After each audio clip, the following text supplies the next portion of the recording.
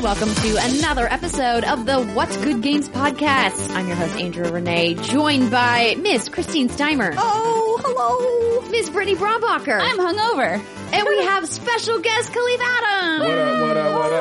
What up, ladies? Welcome to our humble little studio. This is fantastic. This is super dope. We've been wanting to get you on the show for a hot minute, and I know every time I've asked you, it's been like, not enough time to schedule it properly. And so when I found out that you were going to be in town for the Game Developers Conference, I was like, yo, we got to make this happen. I'm super happy to be here. I'm humbled to be in your presences. And it's a lot easier to do it in person than over Skype. It is way better. Yeah. Way better to do it this way. Yes. Super, super fun. 100% agree.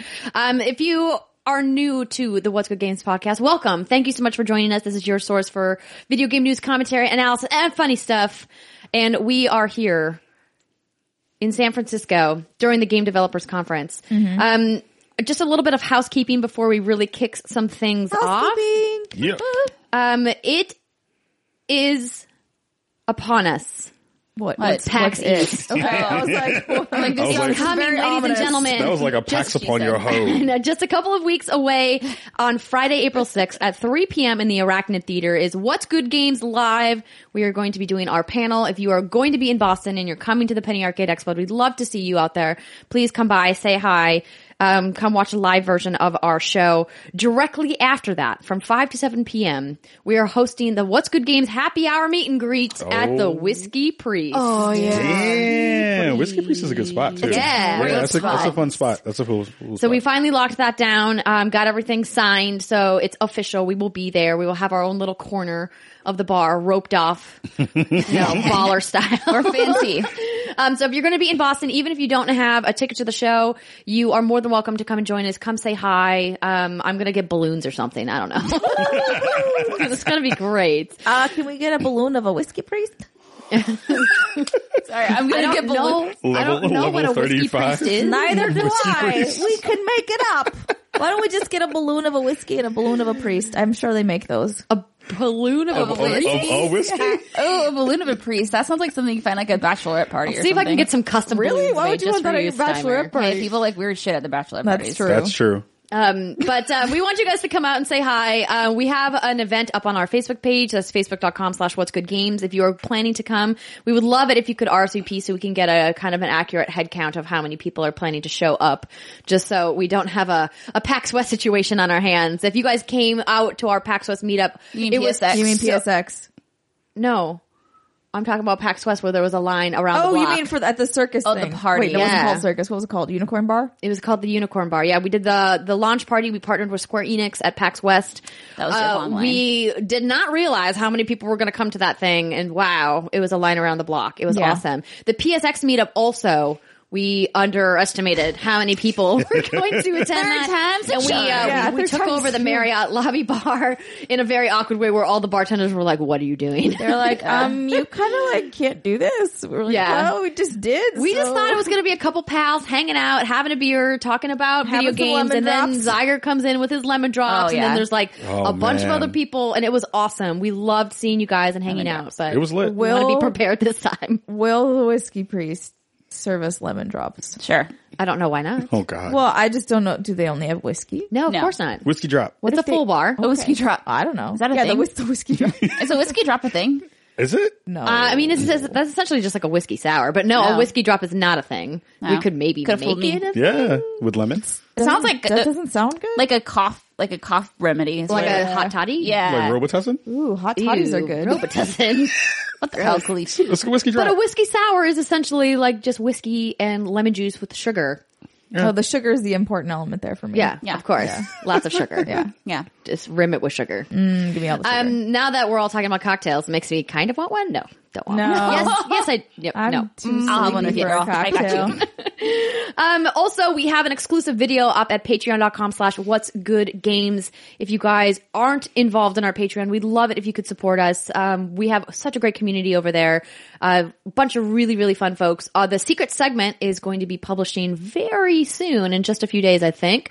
So if you guys are in the secret segment tier, we spent time talking about what it was like for us in high school. It was when we at the end of it, we were like, we could easily keep talking about this for several more hours. But it's a good one. So if you want to hear all about that, again, patreon.com/whatsgoodgames. And Mr. Kahlief, you have a Patreon as well. Oh, snap. We are proud supporters of Spawn on Me. Thank you so much for supporting us. We really do appreciate it. Of course, you guys are over great. Yeah, patreon.com/Spawn on Me. We do really do dope stuff over there. That'll be me. Whiskey Drop. We do 2 other shows besides our main show. One is a politically inclined show, actually, which is fun because people don't want to talk about that stuff, but we do. And also Do it anyway. a little bit behind the scenes stuff of like a kind of little bit of like what happened to you when you were doing this. We had our embarrassing stories episode, which was really fun, which involved me and water and losing of pants. But there was a bunch what? of different, yeah, it was, In public? yes. Yeah. Dude, that's awesome. Whiskey You Drop. lost your I'm going to have to go pants listen in to this public? now. Yeah.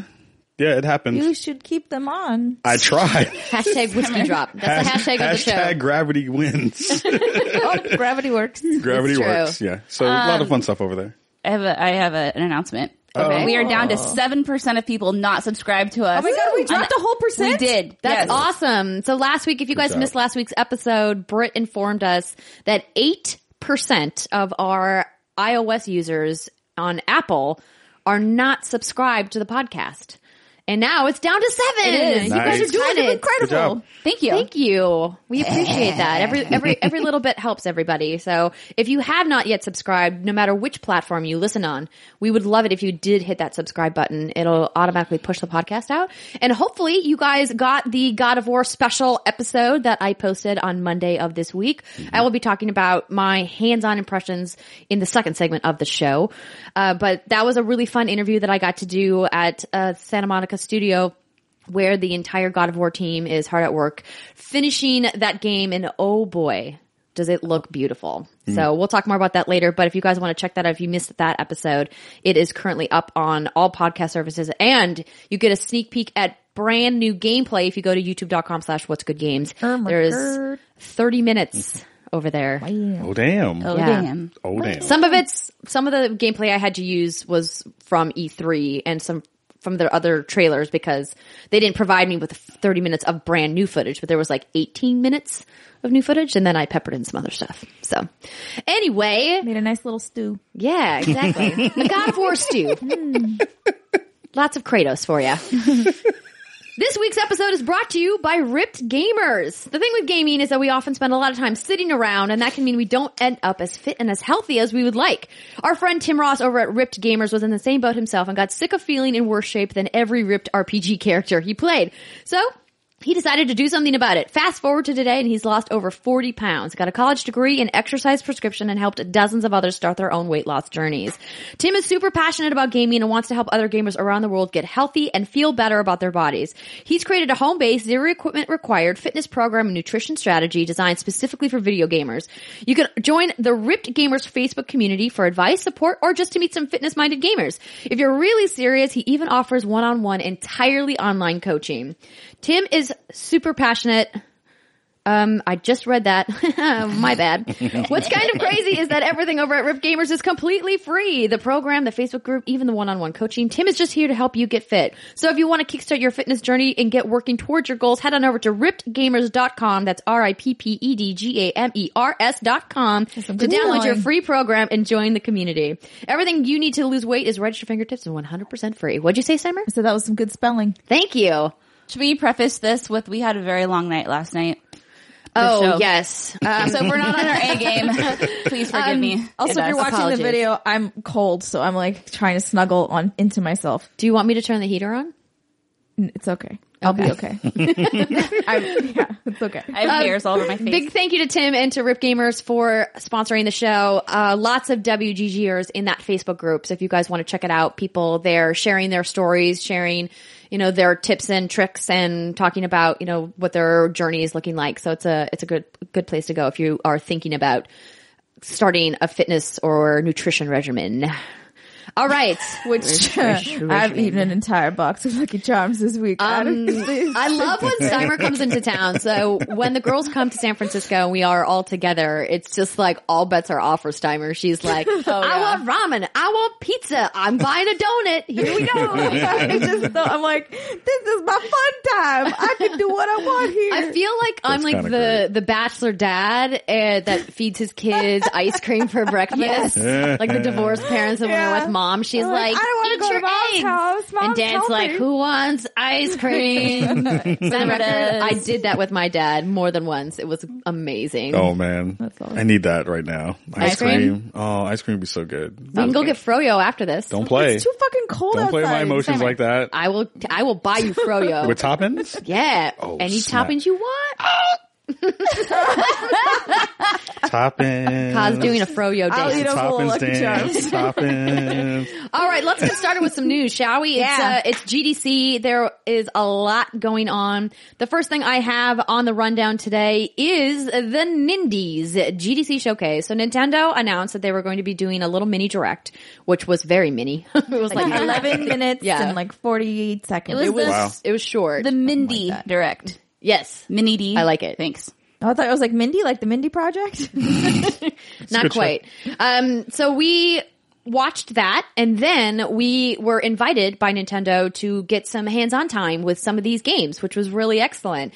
So there was a bunch of stuff announced. I'm just going to run through what was announced really quick. So Mark of the Ninja Remastered, coming fall 2018. Fantasy Strike, coming summer 2018. Just Shapes and Beats, summer 2018. Garage is spring 2018. Pool Panic is just 2018. Bomb Chicken, summer 2018. Luminous Remastered is spring. Reigns King and Queens is spring. Lightfall spring. West of Loathing also spring. Yeah. And then this one I keep saying wrong. Is it Pode? Pode? Pude. Pude? It sounds like something real dirty. I don't remember how to say that. It's the club. officer. The Messenger is coming in summer. Bad North is coming in summer. And the Banner Saga 3 is coming in summer along with Banner Saga Interesting. 1 and 2 coming, quote, soon. So don't know when that's happening. But, so this is, these are a nice handful of announcements of games that are coming to the platform. Of course, we've seen lots of news stories over the last couple of months of how successful independent developers are on the Switch, which is awesome because we talk about how we love bringing our Switches on the go, just like everybody else does. And we got a chance to play some of these, which we'll talk about in the next section. But, did Yeah. any of these blow your skirt up? Just Shapes and Beats is my game. Yeah. It's like emoji hands. It's like smack, smack, smack. Yeah. Oh yeah. Is it like Sound Shapes?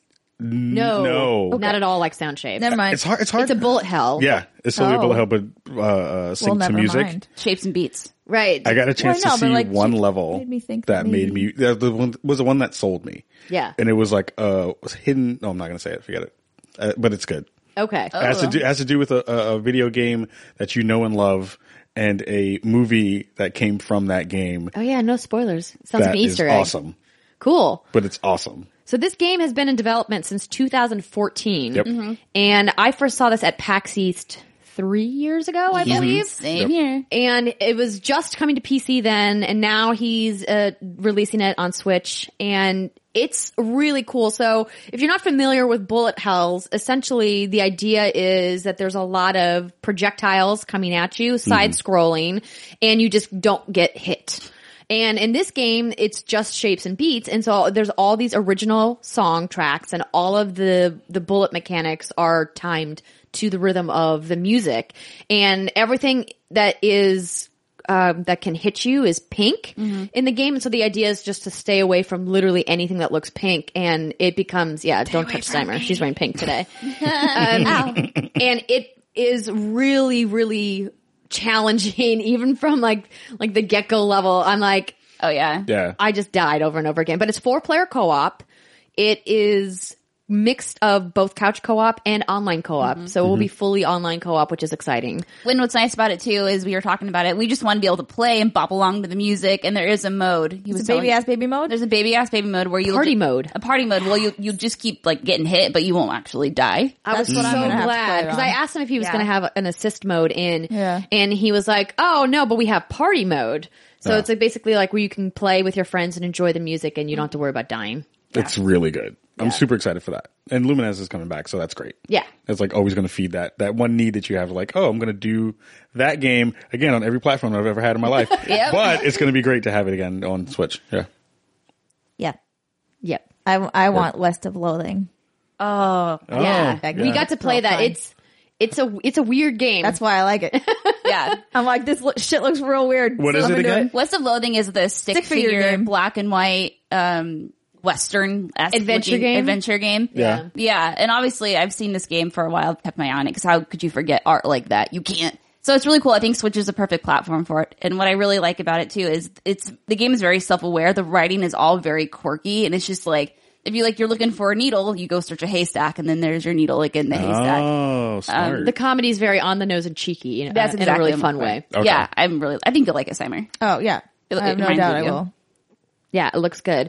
Of the other stuff that we saw at the showcase, the one big surprise for me that I wasn't anticipating as much as I did, or liking as much as I did, was Pool Panic. Oh man! So this game was really fun. So it's being published by Adult Swim Games, and you're effectively playing pool through a wide variety of unusual locations, like the top of a rocking pirate ship. You'll knock around a cue ball and have to deal with a wide variety of other types of balls that don't conform to what you're used to seeing in billiards. There are more than 100 levels in the game and supports 4-player local co-op. So what's fun about this game is the pool balls all have little faces, oh. and they all have like little characters, Like animated faces? Yeah, like they're Oh. like the faces move, and like there's this one. I think it's the red ball always looks like really angry, that and makes the yellow ball like looks like super derpy. I in am a the really yellow fun ball. way. I am the yellow ball. And the one of the dark blue ball always looks like it's pooping. Oh yeah, it does. Because when you're Amazing. He's like your cue scrunching up balls, his yeah. face, and it's like Don't hit me. it's like he's trying to push it out. Yeah, this is one of those Funny. games that it's like we saw it in the direct, and we're like, oh, that's cool. But then when you actually played it, like every other Nintendo game, super captivating, super charming, really, really cute. To clarify in the co-op, because I was asking about this, the single player campaign, there's over 100 levels. That is single player only, and the multiplayer is like a bunch of different modes. It doesn't sound like you can do the campaign with other people, but still. That sounds like fun. I like stuff Yeah. like that. Quirky games like that are great. They just like fit into those in-between spaces where you're trying to figure out what you want to play. You're like, I want to play something that just, I don't have to think about. And that sounds like one of those games. That's great. Yeah, Yeah, nice. absolutely. Oh my god, remember the squirrel balls? There were squirrel balls, Andrea. Do you remember these? Were Yes, they balls so- or were they so skulls? that plays into the I just realized how bad that- the puzzle element a little bit. Is I'm an adult. you're trying to make squirrel balls happen, and I'm trying to cut you off. Sorry. Are you though? You're No, not. I mean, I didn't even realize, like, I was late to my own joke. Continue. So it plays into the puzzle element that once you ramp up into these like 100 levels, the balls don't just sit on the table. They move around. So you have to kind of chase them. And in one level, part of the puzzle is knocking these two balls in, but they're not the traditional billiards balls. They are squirrels.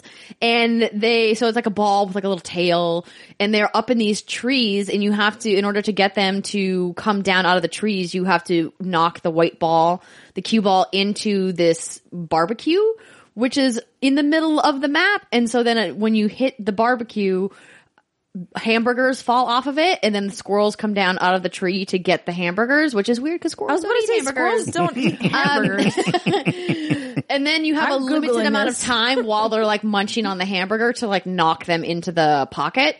And it took me so many tries because they move around and yes, to get it in the hole. Squirrels' diets consist primarily of a wide variety of plants, including nuts, seeds, conifer cones, I love that fruits, you fungi, looked this and green up. That's fantastic. vegetation. However, some squirrels also consume meat, especially when faced with hunger. Oh, damn. Squirrels have been known to eat insects, eggs, small birds, young snakes, and smaller rodents. Holy shit. I don't want to be anywhere where those squirrels are. Hey, when you're hungry, you'll eat just about anything. Squirrels might eat your face. That's what we've learned today. Yeah, it kind of reminded me of when I play mini golf. It's like the first couple like whacks. Yeah. I try real hard, and then after that you just get careless, and then you just like recklessly, like that's what you were doing. Yes, and they count how many times you hit in the game, and obviously the goal is to do it in as few strokes as possible. But this whole game is just filled with innuendos, balls. the sticks and balls and holes and stuff. And burgers, having the best life right now. It's also worth noting that you can't die. You can't lose a level. You'll get achievements and stuff for like doing well. after if you get it in after 3 whacks, you're good. Like that's a trophy, I'm sure. Is it called Get It In? Yes, Tamer, it's called Get It In. So, but there is off the rails. We're there. We're off the rails. We're the rails. not called The rails Get It are In. nowhere We've in never had sight. rails. I could just, It's true. The rails don't exist for this Get show. it in, coming to Switch. Britt also played, since we're talking about it, we're just going to talk about it now. Britt also played Bomb Chicken. I did. And I have to say how impressed I was with how quickly Britt picked up the mechanics of this game. Because if I had played, I would have just fumbled my way around. So what's Bomb Chicken, Britt? It's a bomb chicken. So essentially the story is that you are a chicken, Summer, you'll love this, and you ate blue hot sauce that was oozing out of an idol. of course you did. And now you can poop bombs out of your butt. Bomb, chicka, bomb, Yeah. bow. And so you just move left, right, and you lay bombs. And how the bomb mechanic works is you lay them and the chicken like pops up. And so if you want to like get over a ledge, you have to lay 4 or 5 bombs. So it gives you enough like space to get over the ledge. You can take the bombs. You basically, you move left to right, and there are switches you have to hit to open your pathway. And you, It's like a little Metroidvania Bomberman mashup. at the end of every level, well, maybe not the end, but there are gems that you collect during the level, and then you can cash those in for extra heart containers and stuff like that. And that demo ended right as I got to a boss. So there are like crazy bosses. Oh my God. You got to poop on him? I'd love to. The chicken is fat, and I love it. He's pudgy. Oh, he's It's a so fat cute. chicken. Yeah. Do they have chicken skins? Like, can you like dress them up and like put little funny hats on your You just chicken? all made me so Maybe. hungry. I Chicken skins. It's like, yo, that's bomb chicken. I'm like, Yeah, give me some bomb chicken. okay. We'll go to Bonchon after this. Coming this June, I thought it was cute, charming. I'd like to see more of it. It sounds like a simple little game, like perfect for the Switch. All these little games. Yeah, that sounds like something I would totally want to play on a plane. Yeah. Bomb Yeah. chicken. So that's what we played. It was great. And let's move on to the next story, huh? Yeah. Good. Excellent. PUBG, PlayerUnknown's Battlegrounds, goes live on mobile. So Polygon wrote this up. The mobile version is now available on iOS and Android in the United States for free, which is the first time that game has been free on any platform. Following last week's soft launch on the Canadian Google Play Store, Tencent's PUBG Mobile will recreate the 100-player Battle Royale experience already available for Windows PC and Xbox One. The App Store description says the game, quote, perfectly recreates the PC version, includes Jank voice and all? chat for squad communication. I don't know if there's jank. I haven't played it yet. Well, I'm going to download it right now. Additional mobile optimizations include the option to auto pick up items, aim assist, and a variety of on-screen controls, including steering and pedals for driving. Related, Polygon has said that the mobile version is excellent, full-featured, and just as tense as the original. And you guys can read their full thoughts over there. It does require iOS 9.0 or later and supports iPhones as far back as the iPhone 5S, though an iPhone 6 is recommended. This gives the game an advantage over Battle Royale competitor Fortnite Battle Royale, which launched on iOS last Wednesday, because it is only still in preview form and it's only on iOS. They obviously have an Android version coming quickly. It supports, it says, more than 500 different Android devices for PUBG, according to the Google Play listing, which recommends using a device running Android 5.1.1 Lollipop or later. So, it is worth noting that the game is just shy of 1 gigabyte. So, goddamn. So it's a big game. Dang, But- I'm going to use But the whole space on my phone. Hearthstone is like 3 gigabytes or something now. So I don't have the Hearthstone. I had to finally delete it from my phone because I was like, I'm not playing this and it's taking up a lot of space. I thought this was pretty funny. Yeah. So a lot of people were getting their winner chicken dinners on the PUBG mobile, and they're all excited. Like, I've never gotten this before. And then Kotaku's Heather Alexandra noted that she found a lot of characters in PUBG wearing just a red shirt, and that's far too common. Like, you don't just wear a red shirt. You pick up other garb as you're playing PUBG and you get better gear. Yeah. And that one of the person in the red shirt stopped and shot all around her. So what they're thinking is that they're putting bots in with the game to help to auto-populate servers? Either auto-populate or just get people the chicken dinners and get that, those good old feelings going. I mean, I don't know. But it hasn't been different. I don't think it would really- be to get people to win. That seems weird. If you were in a whole game with mostly just bots, it'd be really strange. Do you think they'd have to populate the servers though? I mean, you'd have That's a thing? to. Yeah. You'd have to get the whole 100 in. You'd have to do it. You don't think there's people Yeah. playing? Yeah, it might be one of those things of Yeah, but I'm just saying, I don't think the motivation was let's get people chicken dinners. It was just we just need the game to work. we need people to be able We to don't get want into the people match. stuck in a matchmaking screen. Yeah. Exactly. Yeah. Yeah. So once someone here speculate, designed to help new players get grips with the game. I feel like if you do that, you have to put those people on the edges of the map and then just let those folks get eaten by the circle anyway. Yeah. If that's the way you're going to do it. Oh, yeah, if you need that's true. Yeah, if you need to build out and have that many people in the server to make it start, then yeah. just put them How in the, smart are these bots? yeah. Will they go to the new circle? Or Do they not? know about chicken? So if you're getting your And chicken dinner. dinners, don't get too excited because you're probably Hey, winning you against can be bots. excited Wow, if you you can want be to. excited. It doesn't matter if you're killing bots; you're killing something. Speaking of battle royale, Fortnite Mobile is killing it. Yeah. Over on IGN, they wrote up. Oh my god! iOS launched last week, and players spent $1 million on in-app Andrea. purchases within the first $1 million. $1 million. Sorry, I'm not going to get too ticky-tacky. 1.5 mil. Don't forget the extra 500,000. I said, I said 1 said mil. no, hold on. Because I didn't finish reading my sentence. Yeah, sorry, I cut They her off. spent $1 million on in-app purchases within the first 72 hours. Wow. According to data from Sensor Tower, the game has raked in over $1.5 million worldwide so far, which is impressive considering the release has been limited to invite only on iOS. Sensor Tower also reports that based on cosmetic in-app purchases alone, Fortnite has grossed around a third of the revenue that Pokemon Go earned in its first 4 days on iOS. Niantic managed to make $4.9 million in 4 days, so Fortnite's numbers really aren't too shabby. The game also topped the iOS charts in 47 countries less than 24 hours after launch and ranked within the top 10 in 58 countries. Fortnite will be coming to Android eventually, but for now it's invite only on iOS. And Fortnite's biggest streamer, if you guys missed it, how could you have missed it? Tyler Ninja Blevins recently disclosed that he was earning around $500,000 a month and even featured Drake on one of his streams last week. So I watched all of that unfold, and stayed up way too late past my bedtime. But it was crazy watching Twitter really just explode with commentary and support and lots of hot takes My about God. Drake and Ninja playing Fortnite. I like All how the everybody was takes. impressed with I didn't watch the stream, but I was watching Twitter basically react. And everyone being like, wow, Drake's actually good at this game. You thought he was going to come in and totally suck? I don't think he would have offered to play with Drake or with Ninja if he was going to make a fool of himself. Yeah. Yeah. He was good at the game, but bad at technology from what I heard. Yeah.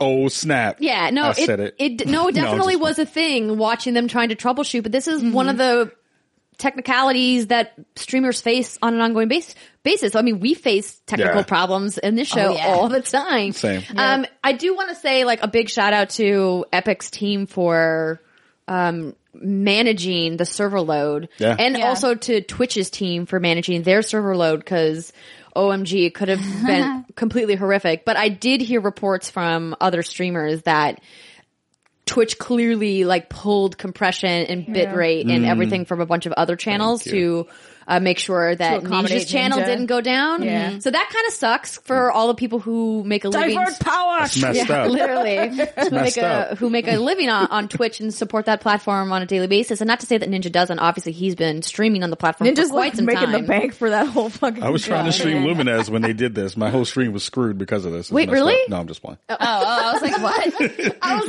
You know how badly those know how blocks hot looked when that I was trying to Luminous play stream that? is? It's messed up. All 0.5 people who are watching that. But yeah. it's been a crazy ride seeing Fortnite go head to head with PUBG, and I think now it's clear that PUBG is coming in number number two. Yeah. Number two, which is baby. bananas to think about how many stories we talked about in 2017 about my God. PUBG just continuing to break their own records, Yeah. setting the new record, beating Dota for concurrence, and now Fortnite's like, oh hey, it's our turn now, and it's kind of makes you think. Is it ever going to, like, what's the end point? Like, what's the cap out? Because, like, there's still so many people who haven't played it that are now just starting to hear about it and their friends are playing it and they're like, oh, that Fortnite thing. I saw that streamer on CNBC or whatever, right? Like, by the way, it was an amazing Drake's pretty cool. It looks like, Fortnite is currently at number 1 in the action category with 54.6 thousand ratings. PUBG's at number 2 with 922 ratings. I mean, it's Man. not. Wait. 54,000 ratings? This is on Destructoid. to 900 ratings? 922 ratings. Wait, I'm going to on verify what? this. Wow. Are you on iOS or what are you talking about? What is Yes, that for? yes. Okay. Wow. In the App Store.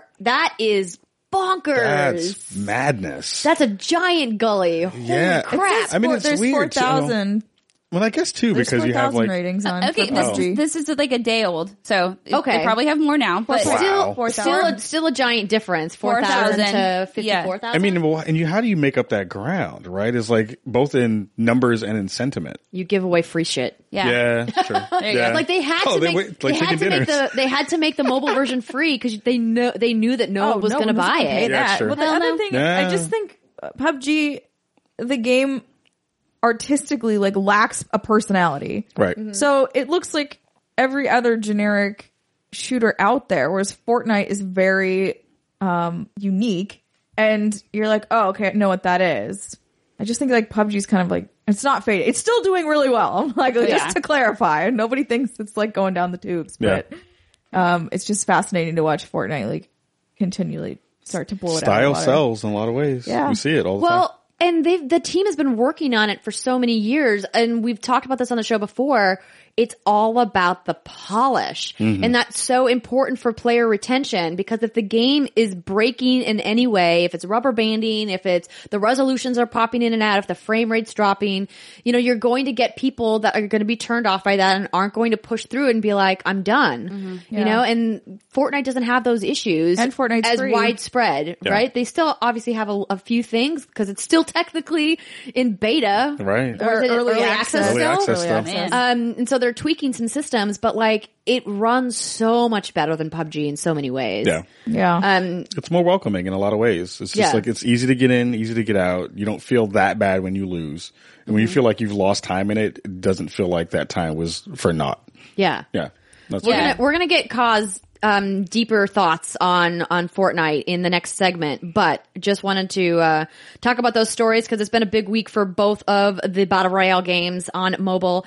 And we have been playing a little bit of Fortnite on mobile because we very gratefully got some codes from Epic. Thank you very much. Woot. And so we'll be talking about that in the next section. Speaking of Epic, they're giving away $12 million worth of Paragon game assets for free.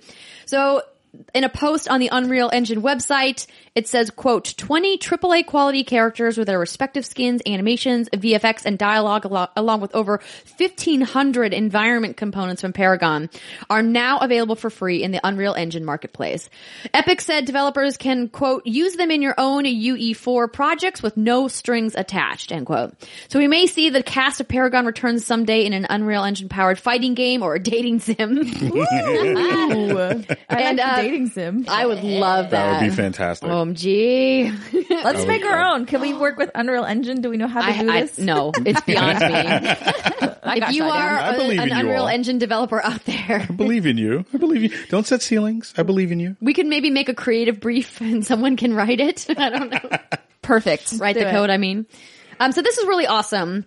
I'm really happy that Epic is not sending all of those amazing characters to die, because Con and I spent so many hours playing Paragon How we together. met. Oh, I didn't know that. Yeah. I mean, we met before that, but like that's how we got real You cool. bonded. Yeah. Yeah. I wondered though, because we've heard all these conversations about what happens to all the assets when it goes now. And now that it's there, do you think that someone might take up the reins and like build something, build the MOBA that people wanted? We talked about this briefly. I really hope so. I Yeah. would love to see somebody like remake it. And now that the assets are available, like I want Paragon to live on. Mm-hmm. And it just is all about who from the community has the time or is going to put in the energy to actually making it. But I mean, I use Dota as an example of like, look where that game came from, a fan made thing. Right. And now it's one of the most successful games in the world with the largest esports tournament in history.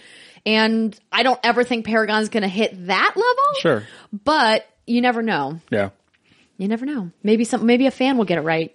Oh, that was Epic so good. Epic just kept iterating, and they They're just like, couldn't make it's up their not quite mind. right. Let's do the whole. Let's Yeah. throw this batter out and make a new cake. Yeah, exactly. And I was like, no, Legacy. It was fine. Leave it We'll alone. eat the batter. It's okay. Leave it alone. Doesn't need to be done fully. Oh man, I just Yeah. want someone to bring the dunk back. If they, I mean, well, that's a whole other show. That's a whole other show. But yeah, I hope somebody like takes it up and does something well with it. Cause Ooh, Dunkaroos. there's so much really good stuff in that pot that they can definitely pull from and make Epic more money on the back end. That would be the funny thing. It's like someone goes and makes it, use the assets, and then they still make money off the thing that they just There dropped. you go. I mean, yeah, if it's in Unreal. Right? Yeah. That'd be nuts. So did you ever have like a sliver of hope that Paragon wouldn't get shut down? No. Yeah, you Oh did? yeah. Yeah. I mean, it was weird because the way that everything kind of worked towards the end of it, they were going in a good direction, but they just had a lot of missteps in terms of like how they wanted to push things back out. And the foundation of that game is still really good. Like it's beautiful. It's smartly done. They had a really good community that was there ready to play it, and they just wound up going away. It wound up going away to the game that was better. So it's not like you have like bad things about that. So when the assets were released, were you like, all right, it's done? I was like, oh yeah. This is Oh, it. I was like, oh, that's you knew done. it was done when they announced it was done. I haven't played it since they announced that it was done. Oh, okay. And that's the weird thing because now it's when's the day that it comes? When does it drop? April 26th. April 26th. Rip. I'm just peace. like, do we want to play that one more time before it ends to like get that last One game last in? hurrah. Like see the server shut down and then cry. That's how you should play it. It's like a up to midnight sort of a thing. Yeah, where it's yeah. like a New Year's and you're Have like, our all right, Paragon up until it Matrix goes Online down. thing. Yeah, that's when Asheron's call shut down. That's what I did. Is we took the day off and we just played till the servers went down. Yeah. and then I was super bummed And then out you for cry. like 2 days. Oh, we got to do that. We got to throw a Paragon party. should. We got to do it and we got to stream it. Yeah. Yeah, let's do it. I'm in. I'm down. Okay. I'll watch it. Pull my Terra out. We'll get the crew together. Oh yeah, you didn't even get that much time to play with her. I was trying to master Terra and they were like, I'm taking this away from you. I have beef. Can you just like stack all of the boosts? Maybe. I know. You can buy everything Well, in the store is one reputation. I forgot about that. Yes, I can probably buy my master skin with the reputation. Oh, it's so cheap. It's like getting a chicken dinner with a red It's kind of With the bot. red bot. and we both submitted for refunds and got our refunds back, which Hey. like I don't feel bad about it because Epic makes so much money. Yeah. I remember when they announced that they were doing that, and some people on Games Daily had wrote in and were like, "I can't believe that you submitted for a refund. Don't you want to support the devs and the art that they did?" And I was like, "Yeah, I do." But turns out Epic doesn't need my like $80 or whatever. Nope. also- Epic like- is doing just fine. Epic is balling right now. Yeah. They talked about it in the presser today. That was just about Epic Games have made, or things that have been using the Unreal Engine has made at least $1 billion in the Steam store Yeah. Wow. from this And past like year. they would have never offered the refund if they couldn't have afforded it financially. And Right. it's fantastic for their customer support. That's customer service They are beyond customer building service. community with That's that building community. Exactly. That's totally building community. So people who are mad at that makes no sense. We're looking Yeah. for some sponsors, Epic Games. Word. I mean, I know you're tight on money. Cause like, hey, Word. I'm here too. Best Greystone on the planet. There you go. I will take that money. I can attest. He's a great Greystone. Aw. So I'm glad that you brought up Epic's State of Unreal. So that happened at GDC this morning and you attended and they had some kind of cool Fortnite news. Oh, they dropped some really good Fortnite news. They are finally getting the replay editor into the game, and it's coming soon from what they said. And it looks fantastic. You can kind of see where they're going in terms of what are we going to do next? And it sounds like sports with an E in front of it. Nah, sports. Yeah, sports. Sports. Sports. So that's going to be cool. It's really robust. It looks like you can move around, change camera angles like you could in Paragon. Change kind of the way you want things to be filtered out and kind of pull things back and forward. So make it really cinematic for sharing all those wonderful, non-chicken dinners that you get. So, yeah. How it'll fast be real did cool. it look like you could put that together? It looks mean, from what it looked like, it looks like it'll be something that you'll be able to jump into really quickly, figure out even small shots that you want to kind of pull off and be able to do that. I don't know how the exporting of any of that stuff looks like yet, because they didn't talk about that. They just talked about what you'll be able to do fairly quickly, how you want to shoot some of your shots, and kind of the robustness of what they'll be able to have. You have to be done with the match for you to use those skills, because I would think in an esports setting, it's a little different. I think that like, they'll have a different version for if they ever do esports. Modded version for that. But like for the home consumer version of it, yeah, I think you'll probably have to be out of your match That and makes then be sense able to for go like back into for it. average person. Pull some replays together for yourself and then just put it on Twitter. Yeah. I'm excited to see what the community does with it. Oh. So I'm just always continually amazed and impressed by how creative people get with that kind of stuff. And I think with the wide range of assets and characters that are in Fortnite right now, and they're only adding more and more, that we're going to see some really cool stuff. So looking forward to that. Did they give a release date for that? They said soon. Just soon. Just soon. Trademark. Soon trademark. Okay. Well, I guess we will update you once we hear more soon. One more story, and then we will talk to about some hands-on stuff. And this is kind of a big thing. So, Star Wars Battlefront 2, a game that we talked so much about last year in a lot of, unfortunately, negative ways, has a big story, and I'm going to read this from Polygon. They made a system update to their progression, and it's a complete revamp. So obviously the controversy was about the microtransactions and the pay to win items from the loot crates. They then pulled the microtransactions down and announced that they were going to be bringing them back, but they are changing how players upgrade weapons, heroes, and ships. Now the biggest difference between the current and the upcoming versions of the progression system involves star cards, the stat buffing items that players acquire through random loot crates. Once the update hits, players will no longer have to sift through crates in order to collect these necessary boosts. Freudian slip, maybe. They'll be able to trade in experience points collected through multiplayer for skill points, which in turn can be spent on star cards to unlock or upgrade a character, weapon, ship, or class in a linear fashion. This is good news for players who found the loot crate system to be limiting even after EA removed the real world monetary prices attached to crates one day ahead of launch. With crates as the only way to unlock stat boosts, players found themselves having to build up a sizable amount of credits or crystals, the in-game currencies, in order to buy more. That could take a lot of time to do, but now players don't have to worry about spending any currency at all to get their loot crates. EA said that not only will crates no longer include star cards, but they will also not be available to purchase with real world or in-game funds. Players will instead receive crates in a variety of other ways, including as daily login bonuses and rewards for finishing certain milestones or challenges. The crates will only contain credits, emotes, or other cosmetic items, so nothing directly gameplay related. Costumes or appearances still won't be among the random loot crate drops, however, but another update in April will give players the opportunity to buy different looks for their characters through an in-game store using either credits or crystal to do so. EA has said more is on the way with the big March 21 progression update, which is this week today. We're recording. It's March 21st. Yeah. Update for the first of many content changes in the works for Battlefront 2. Saying, quote, in addition to the continued balance patches, we will also add a number of modes to Star Wars Battlefront 2 in the coming months, offering several standout brand new ways to play, the company said in a news release. Some of these, like the recently released limited time jetpack cargo, are radically different than anything you've experienced in the game before, and we're excited to surprise you with what we have planned.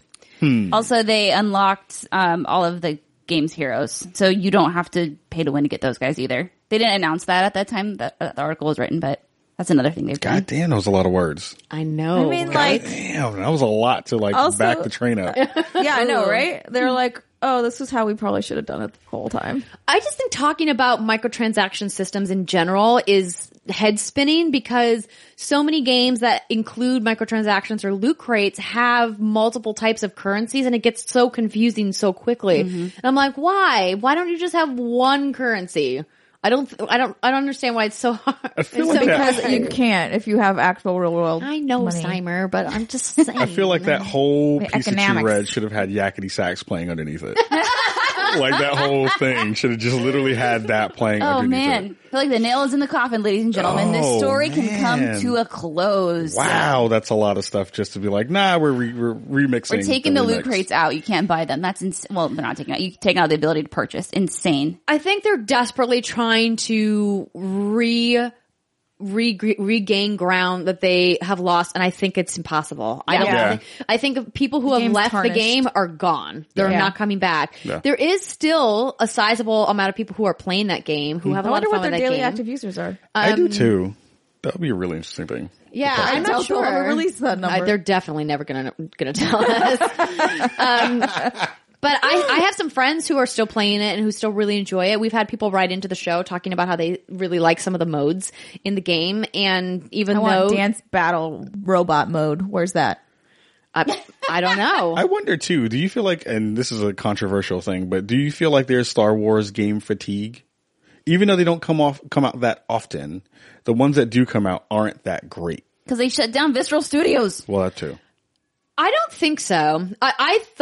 I have publicly stated I thought Star Wars fatigue was going to be real, and it doesn't seem to be. It seems like It's just- Star Wars yeah. fans can't get enough. Yeah. Which is shocking to me because there's been so much Star Wars stuff, especially with the new series of films. Yeah. And now they have a new TV series But I that's feel like they're coming, never and- satisfied. No, And so never. it's like, maybe it's like one of those things where you're like, man, I really want like this one meal, but then like you You get eat like a little everything, bit of yeah. it, and then it's just like, it's not satisfying. And so kind like of you how want another, and then like kind of, Yeah, exactly. It's kind of how I feel about chocolate chip cookies. Oh. Star Wars fans feel we about Star Wars. just all stopped and reminisced on stopped, so chocolate chip cookies. Like, I never turned down chocolate chip cookies. No, that I would sounds never really turn good. down a chocolate glazed donut. oh, you are just evil. That was mean. I want does that that mean? now. It was Oh, no, delicious. 'Cause I had want this it. morning. I Teasing love him. it. She did. She forced me to eat some. Did you? No, I she feel didn't. like- she held didn't, her. she didn't force me. Have we? I volunteered willingly. Give me the donuts, please. I want to done. Have we? For me, like there hasn't been a Star Wars games that I've wanted to play. Like I just want something like probably what I Chris wanted was to play working the on. one they canceled. Yeah, exactly. Yeah, kind of. And so I wonder. No, right? Right, that's what I want. So for me, like there's no fatigue because I haven't been interested in anything. So I'm wondering Yeah, it's fair. Just if want we'll that ever Amy get the Hennig game we're all looking for. I'm hoping against hope that somebody is going to take the assets from Amy's game and make something. Yeah. So I don't know who or when or what. I mean, because look what EA did to Star Wars 1313. You know, but Just drop it would be kicked great. Yeah, I was excited. I was really excited for the campaign in Battlefront 2. Yeah. Yeah. And it Yeah. and I enjoyed my time with it, but it did not hit the way that I wanted it to. It clearly had a lot of issues. you wanted a chocolate chip cookie and you got a raisin cookie instead. It wasn't that bad. That's like the worst affront you could possibly have. I saw that. I called it the devil's work. Oatmeal raisin cookies are the devil's work. Oh, they are. They need to go away forever. I agree with you 100%. Who makes I these? am not listening to this. This is slander.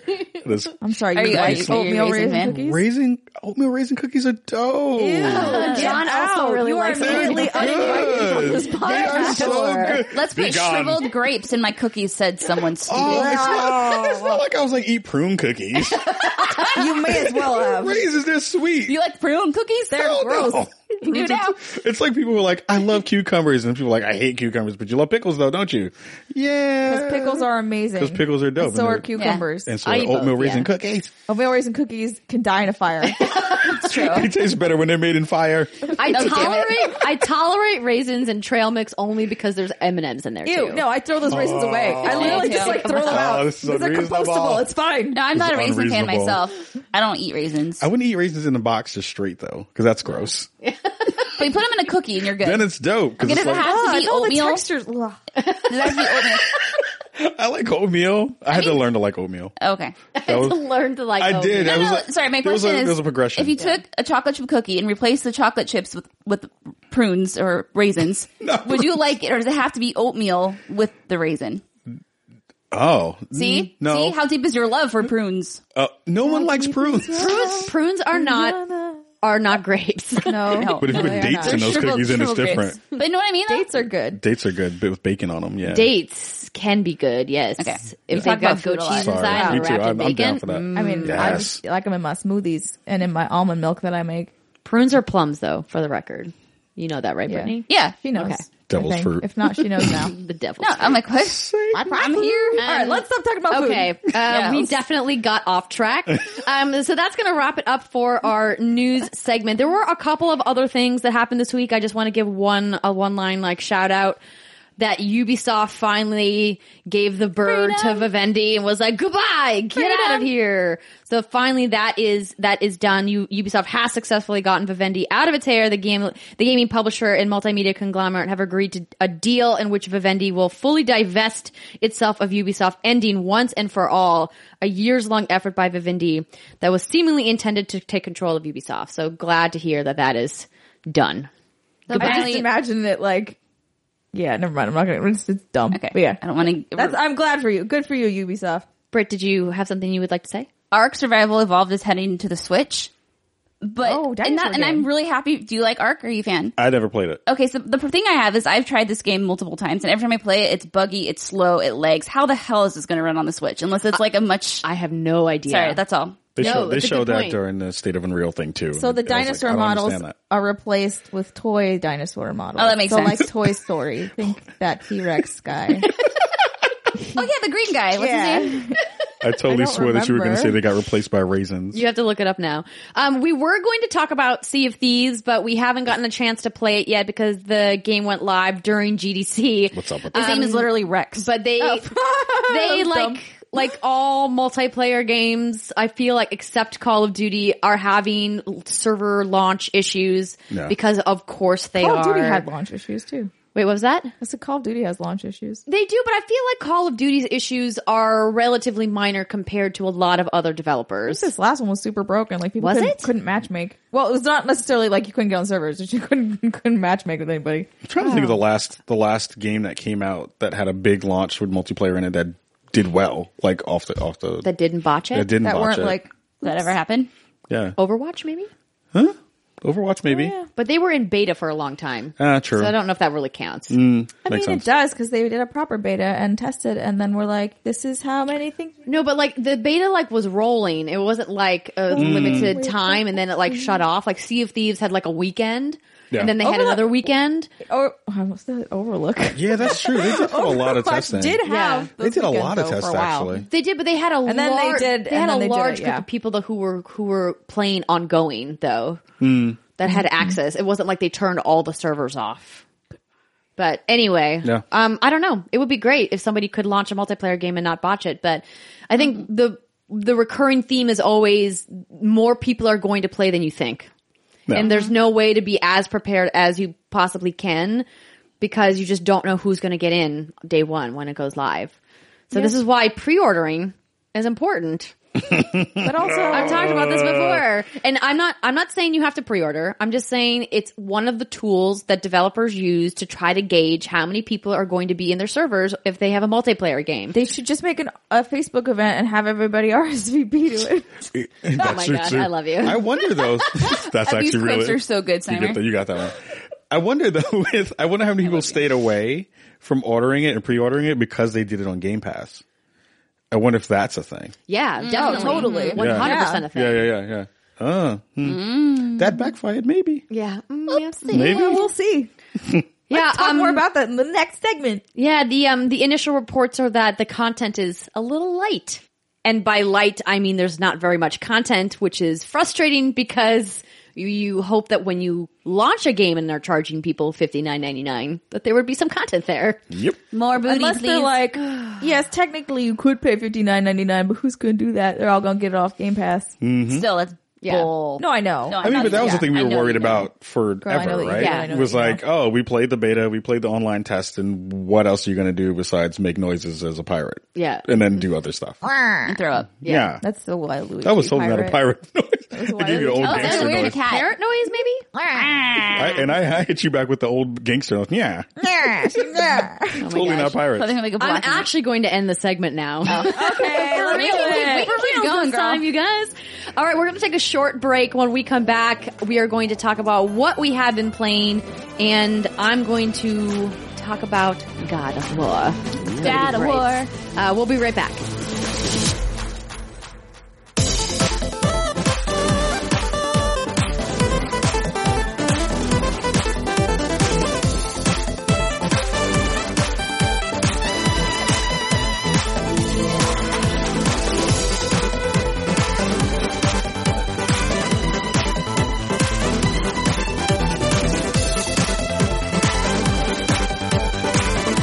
Welcome back, everybody. It is time for the hands-on segment of the show where we talk about what we have been playing.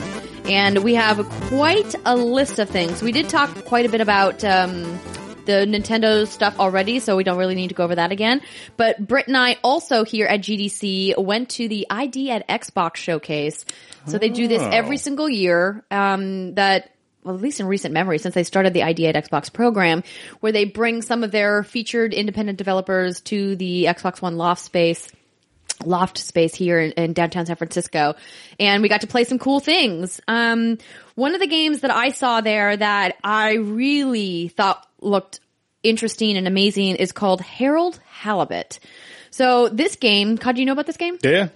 Are you a fish? Because if you're not, I'm going to be real disappointed. No, it's a handmade adventure game, all built around animation that was designed in claymation first. Oh. Mm-hmm. So what's really cool about it, it has that very claymation stop motion animation art style because they literally hand modeled all of the characters in the game with clay, and then they scanned the characters and then brought them into animating software. Looks cool. Yeah. It looks super funky. The visual style of it is so well done, and it's a really kind of a wacky concept.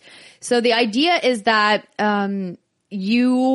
some kind of catastrophe has happened, an apocalypse has happened, of course, on Earth, and then you've been sent into space, and you've traveled like 250 light years away or something like that, and you're like on this new planet, or maybe Earth is still there. I don't remember. Some shit has gone down. I don't think but like you're on this went weird bad. planet, and then you're in this space station type thing that kind of feels like a giant submarine, and you are this guy who's like his name is Harold Halibut. Yeah, exactly. And it's kind of got that like walk around adventure, like you have to go talk to people and figure out and do some puzzle solving, and Like Life is Strangey kind of, without all the crazy mechanics. but it's not 3D like Life is Strange. No, but like how you walk around and you interact. Yeah. Oh, okay. But it's interesting. It's a very heavily narrative based, of course, because it's an adventure game. So there's not like a lot of hard game mechanics to learn or anything like that. But what did you think of it?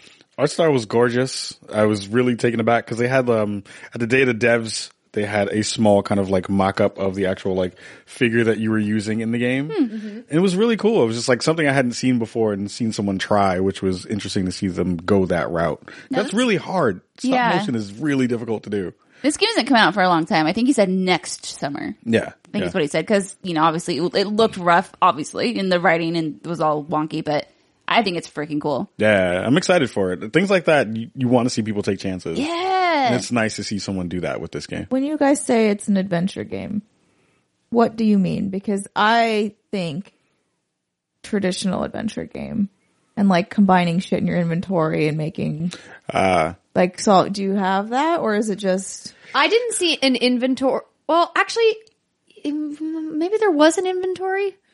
I don't remember. I don't remember seeing that either. I just saw them kind of walking through the scenes and kind of interacting with other characters. But it's literally in the subtitle of the game. It's a handmade adventure game. Yeah, but that doesn't. Are you I'm just saying, getting on your adventure game high horse over kind there, of, being like, a little bit. excuse me, like, actually, I am the queen of Monkey Island. I will determine if you are an adventure game. Are you or an not. adventure game? I don't know. Let's ask Mr. Ron Gilbert or Mr. Tim Schafer. Oh. I think this is an adventure game. It felt like an adventure game when I was playing it. So this is from the website. Dive into this adventure as curiosity will guide you through a spaceship wreck on an unknown planet made of water. When one of the lead scientists still on board tries to unriddle the possibility of a relaunch, young janitor Harold is around to assist her. Join Harold in his clumsy undertakings to stir up the Ark-like ship's stale day-to-day life and find the secrets that lie behind its doors. Underwater atmosphere, self-reflective humor, and contemporary adventure mechanics make up the foundation of this game. Contemporary adventure mechanics. I see what they did there. God damn it, Steimer. No, it's good because It's all about the semantics. No, what I want to know, how it plays, and so in my head, I'm thinking when you say adventure game, I think something very specific doesn't sound like it's what the type that I am talking about. Not to say I think this will be interesting, and I'll definitely play it. It felt like a lot of walking around and talking to people. Yeah. That to me is adventure game. To me, that's, I mean, yeah, you walk around and talk to people, but it's all about like picking up everything you can. It's all about like trying to figure out combinations and like what weird puzzle this might solve. Like, obviously a good example from Monkey Island is like a rubber chicken with a pulley in the middle, and you're like, the fuck do I use this for? And so just like weird shit like that is what I think of. But this seems like it's a little contemporary. Yeah, it wasn't the best game. Andrea mentioned this when she was playing it to play on the show floor or in the place, because there are a lot of people like hovering and you want to look at everything because there was a lot to look at, and I think really appreciate the writing and humor. But I hate playing games on show floors in general for that reason. Like it's just really crowded. It's like sometimes if they don't have good headphones, it's hard to really immerse yourself in what you're doing. I remember this is E3 and we were playing Tacoma. And I was like, this is not a great place to try and play this, They even had with the Tacoma headphones. at this event last year at GDC. Yeah, I'm just like, this isn't doing your game any favors. Yeah. It's tough because, there's other media that are waiting in line to play. And if there's any kind of puzzle elements whatsoever, you just kind of get a little flustered because people are like standing over you, watching you Judging play you. Yeah. and being like, oh, I'm watching you like screw it up in real time. But what I like, obviously the thing that's the standout here is the art style. The art style is amazing. And the idea that this is the three modelers that worked on this game had never done claymation before. Whoa. What? Yeah. That's madness. They just modeled really? with computers? I'm not sure what they did before, but I asked, I said, I was talking to the developers that were there about this art style and how they created it. And, when I saw how beautiful it looked, I was like, have they worked on other claymation projects before? Cause it seemed like obviously they must have. Yeah. And he was like, no, this was their first time doing the clay modeling for this type of a project. And I was like, that is bonkers. It looks awesome. yeah, if you go to haroldhalibut.com, they have videos of them like making the characters. Oh my God, that's so cool. Talk about jumping in with both feet, right? Yeah. Go into game development and do that at the same time. That's unreasonable, but it's great. Happy Yeah. they're doing it. That's cool. So it's, you guys can check it out, haroldhalibut.com, just like it sounds, the word Harold, the word halibut.com, and you can watch some behind the scenes videos of them making clay stuff. So that was really cool.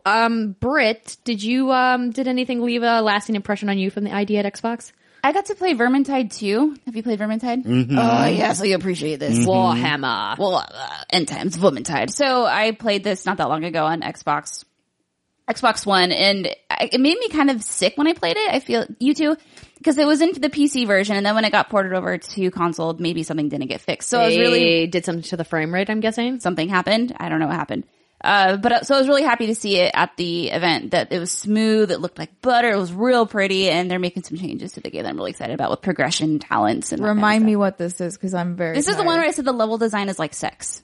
But that doesn't help me. No, I'm trying to start the spark of remembrance in your mind. It's so you have a team of 4 people. It's co-op. You can play with bots if you want, and it's kind of like Left 4 Dead. But it might get all wonky, but like Left 4 Dead, but medieval. And so the level design is like you go through dungeons or castles or the woods or whatever. So it looks real pretty. Yeah. Looks it looks real good. pretty. I can't wait for it to come to console. Yeah. Yay, Fat Shark. Hurry up, It looks please. really good in a way that I didn't remember even the PC having. I mean, PC, of course, is going to look better, but it looked really sharp for what they had shown. Yeah. This was surprising. And I asked them, like, when's it coming to console? And they're like, well, we self-publish, so whenever we think it's good enough. It's like, all right. Did they talk like that? I mean, no.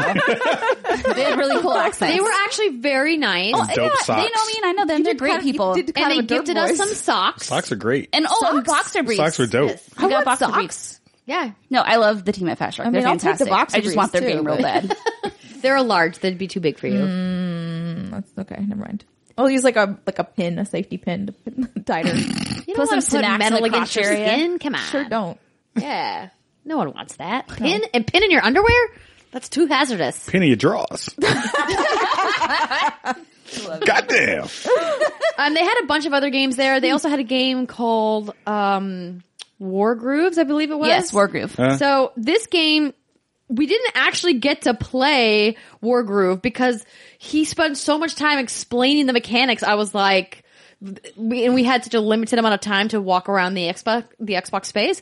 I was like, this sounds way too difficult for me to just like pick up and play in like a 10-minute sit down. What type is it? So go ahead, Britt. That was awesome. So if you've played something like Fire Emblem before, like it was easy for me to understand what was going on because I played games like that. Light strategy, turn-based game. Got it. So top down, you look at like a map. It's got like each character has like a grid system, and it very much is like a mashup of a couple different types of strategy games.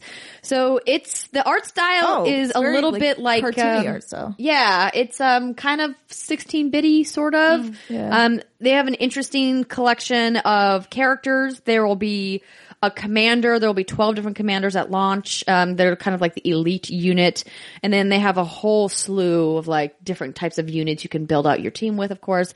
They have a little bit of a base building element in the sense that you have these different little cities and these buildings that you have to guard and that you obviously want to take down your opponents. The matches, he said, are, if you go really quickly, could be as short as 10 minutes, but generally they're 20 to 30 minute matches. It supports up to 4-player multiplayer, PvP, and co-op. He would not confirm if the campaign itself would be co-op, though. He said he wasn't ready to talk about that.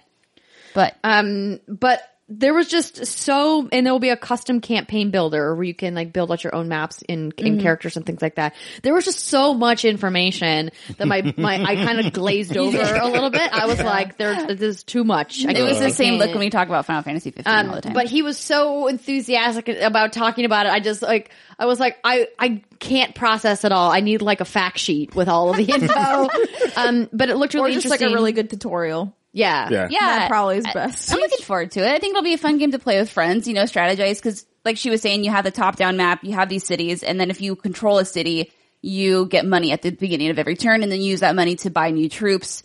And like Risk. You gotta conquer the world. Conquer the world. And the troops don't follow you through each match. You can have dogs. No, so that was an interesting part of it. None of the things that you unlock are persistent. It's locked to that match. So you earn money and you spend money within the match only. So that makes sense. Yeah. Okay. So if you unlock certain units within your gameplay, so like let's say you earn a bunch of money, you can unlock a bunch of different types of units. You can only play with them in that match. So it's like and then MOBA everything matches, goes back to zero but strategy instead. Yeah. In that sense. Think of it that way. Like you start over every MOBA match. Exactly. Okay. Yeah. Oh, yes, exactly. Yeah. Okay. Yeah, but I'm wrapping my head around this. It has the same sort of feel like a Fire Emblem game. You have I've never like played a Fire Emblem. Type A, which is weak against Type C, but strong against Type B, and you can have like a bunch of you have dogs in the game, and if you have 2 dogs next to each other, they're stronger because they're in a pack, and then they can do certain specific things. The unit is literally called the Doggo, and it looks like a corgi with armor on. Yeah. Oh my god, a 10 out of 10. Yeah. It's really cute. That's just too damn cute. He needs to make a plushie of it. So they're weak in attack power, but they have more mobility, so that their range on the map is like the most amount of squares. And they're effective in a pack. So double Makes but dogs if do they're double corgis, damage. they wouldn't really be able to move that fast. No, it's true. Trip you. I didn't say they move fast; they move far. Yeah. They have a lot of That's range. what I meant to say. I didn't mean to say fast. But anyway, we saw that game and it looks really neat. I'm going to try to see if I can find what the release date is for that War Group. He should have called it War Doggos. Every troop should be dogs. I think it just says 2018. Okay. I just made his game way better. Developed and published by War Doggos. Chucklefish, by the way, so you might Oh, know them. Chucklefish. Yeah, Chucklefish. Yeah. Oh, I see a headline here that says War Groove wants to be the Stardew Valley of strategy games. I saw that too. I was like, So that maybe gives you a AKA, little bit of I just want to be successful. Well, I think if you think about the art style of Stardew Valley, that's what War Groove looks like for everybody listening who's having trouble visualizing what this game is. It kind of has that feel to it.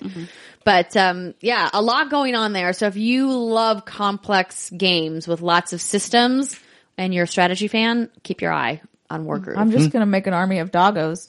Get ready. nothing wrong with that. I'm going to battle you to the death with my cute dogs. I would happily die that way. You might want to get something with a little bit more power, but try it. See how Are there it goes. other animal troops? I don't think so. I didn't There's see no it. cavalry? Only There's Oh yeah, there is a horses? mounted. Okay. There is a guy, a paladin. No, Paladin. The Yeah, horses? there's a paladin. Yeah, Um, and then there's a paladin. There was an alchemist. There were other. I didn't write down all of the unit types. Okay, so- yeah, that's No. fair. but there's Yeah. a bunch. Yeah, There's a lot, Steimer. a lot. The most important one is the doggos. It's Systems okay. on systems. Cod, did you play anything at GDC that you were super excited about? At the Indie Mix event that I went to, there were a couple of games. Zarvat. Have you heard of this game? No. Zarvat. Zarvat, which I saw like 4 years ago. Spell out the next. Zavrot. Oh, see, okay. It is a isometric battler, kind of a shooter. It feels like Zaxxon, if you remember that game, way back when, people were 10. People were 10. When I was 10, back in the day. It says where cute tanks fight to the death for tomatoes and glory in voxel brick arenas. Tomatoes? Super fun. I love that game. When Why I would saw you it fight back for a in like 4 years ago, I wanted it then and I want it even more now. Yeah? So that game is fantastic. Is it, like, can you be friends? Do you have to hurt each other? No, you have to hurt each other. Okay. But there's a story mode now. You have to hurt You each have other. to hurt each other. But there's a story mode now, which they just implemented, which is going to be really fun. It sounds like if you had two friends who lived in Williamsburg, New York, and they were going out to the club and they had beef. So it's like, it's an interesting, it's a very, very New York reference. But, I'm laughing, but I don't get it. but it felt really good and it still feels good from what I played, which is great. And Punch Planet, which is a I'm sorry, not a side scroller. It is a fighter, which is really cool because they don't make those games often when you have fighting games. They come out. Planet? No, I Oh, wish it that looks you were like planets. it looks like it's already out on Steam. Yes. They're going after this kind of motif where they're I want using Uranus to fight Saturn. fake where you fight as 80s action figures or action stars, but like not knockoffs. I don't want to use that word, but rip-offs of Parodies? Who? Parodies? Maybe? Parodies. That's a better word. Oh, I like this art. It's a way better word. And it's cool. really fun. It's a really good game. It kind feels of has a Saturday morning cartoon aesthetic. Yeah. a little bit. Yes. Yeah, it totally does. It totally Oh does. my have God, that. who dat? Ooh, hell Yeah. yeah. Oh, I didn't see that. But it's really That's tight. a butt. Who's she supposed to be? Looks like Mm. Starfire. But 80s butt lady. Tyra? It's a character. We're looking at Yes. character pictures. But nice, the sexy mechanics feel really good for a fighter that is not one that's made from a big studio because that's really hard to do. Right. To get that stuff down really well. Yeah. They're going in a really fun direction. It feels like the art style is it something looks I haven't fun. seen in a bit. And I'm pulling for them. Why it is feels it called like Planet Puncher? Or Punch Puncher Pla- Planets? Punch or Planet something. Uranus. Oh, never mind. She definitely is styled after She-Ra, which is super that obvious. makes sense. She's 7 feet tall.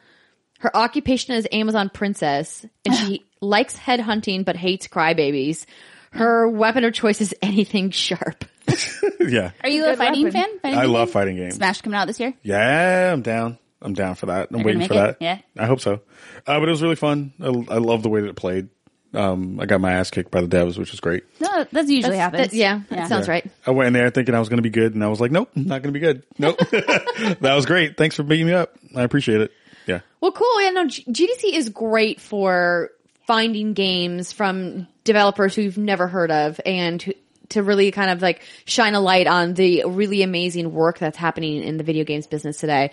The only problem is there's just so many of them So many. that there's just no way to even take a look at them all. That there's just so many great games like what's happening right now. So Yeah. it's awesome. Do you have, when you go to conferences like this, do you have a specific thing that you're looking for? Or is it just the thing that you kind of see in your periphery that's like, oh, there's a bunch of people standing over there. What's that? Or that has something in the art style or, that makes me want to go check it out. Yeah, for me, when I'm at like a big event like the Mix Yeah. or like the IAD at Xbox Showcase, and Yeah. like we know that we're not going to get to play, usually what I'll do is I'll go to one of the organizers of the event because they've seen all of the games up close and be like, what were your favorites? What were some of the standouts for you? And then I'll play the ones that they recommend. And then when I'm walking by, a lot of it also is art style that will grab me or turn me off depending on what it is. And I know that that's clearly not a fair way to judge a game because art style is just one component of the Yeah. game. But that's like sometimes you just got to pick something, and that's Yeah. the easiest thing. True. Yeah, for me, it's the same sort of thing. Obviously, if there's some like Vermintide, I'm like, oh man, I gotta play that. But there was a game that was there yesterday at the ID at Xbox. I don't remember what it was, but it was like a medieval looking first person. Oh, I think, the people who made Dusk. Whoever, it's their other game. New Blood? Is it New Blood?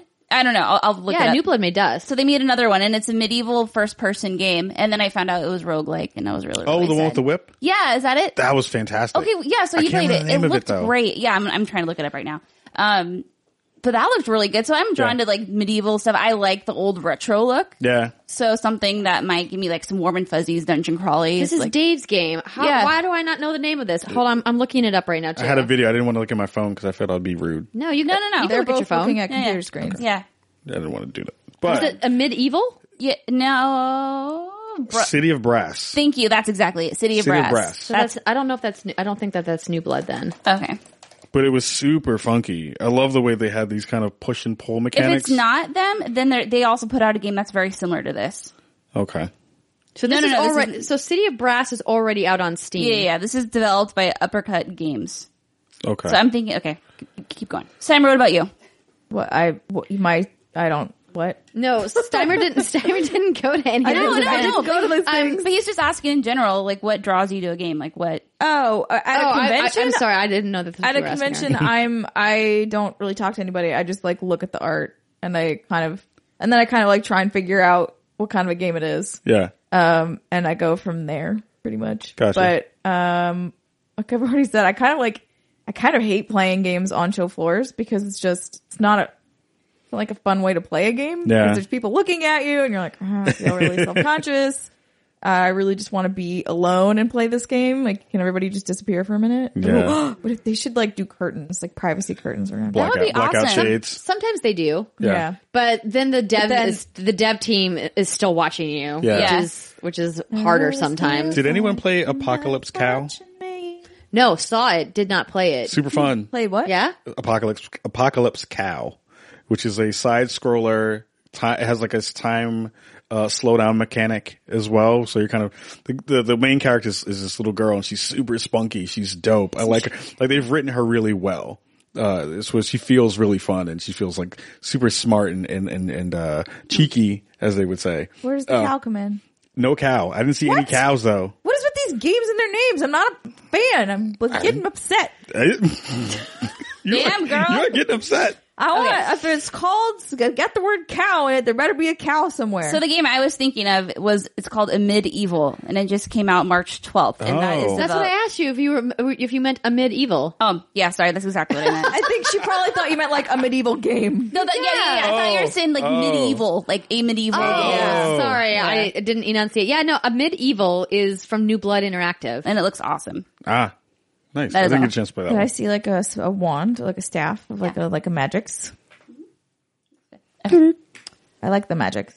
Well, there you go, folks. Okay, so we have lots of other games to talk about here. So GDC has been fun, but last week I got to go to Sony Santa Monica, and I talked to Corey Barlog/Balrog.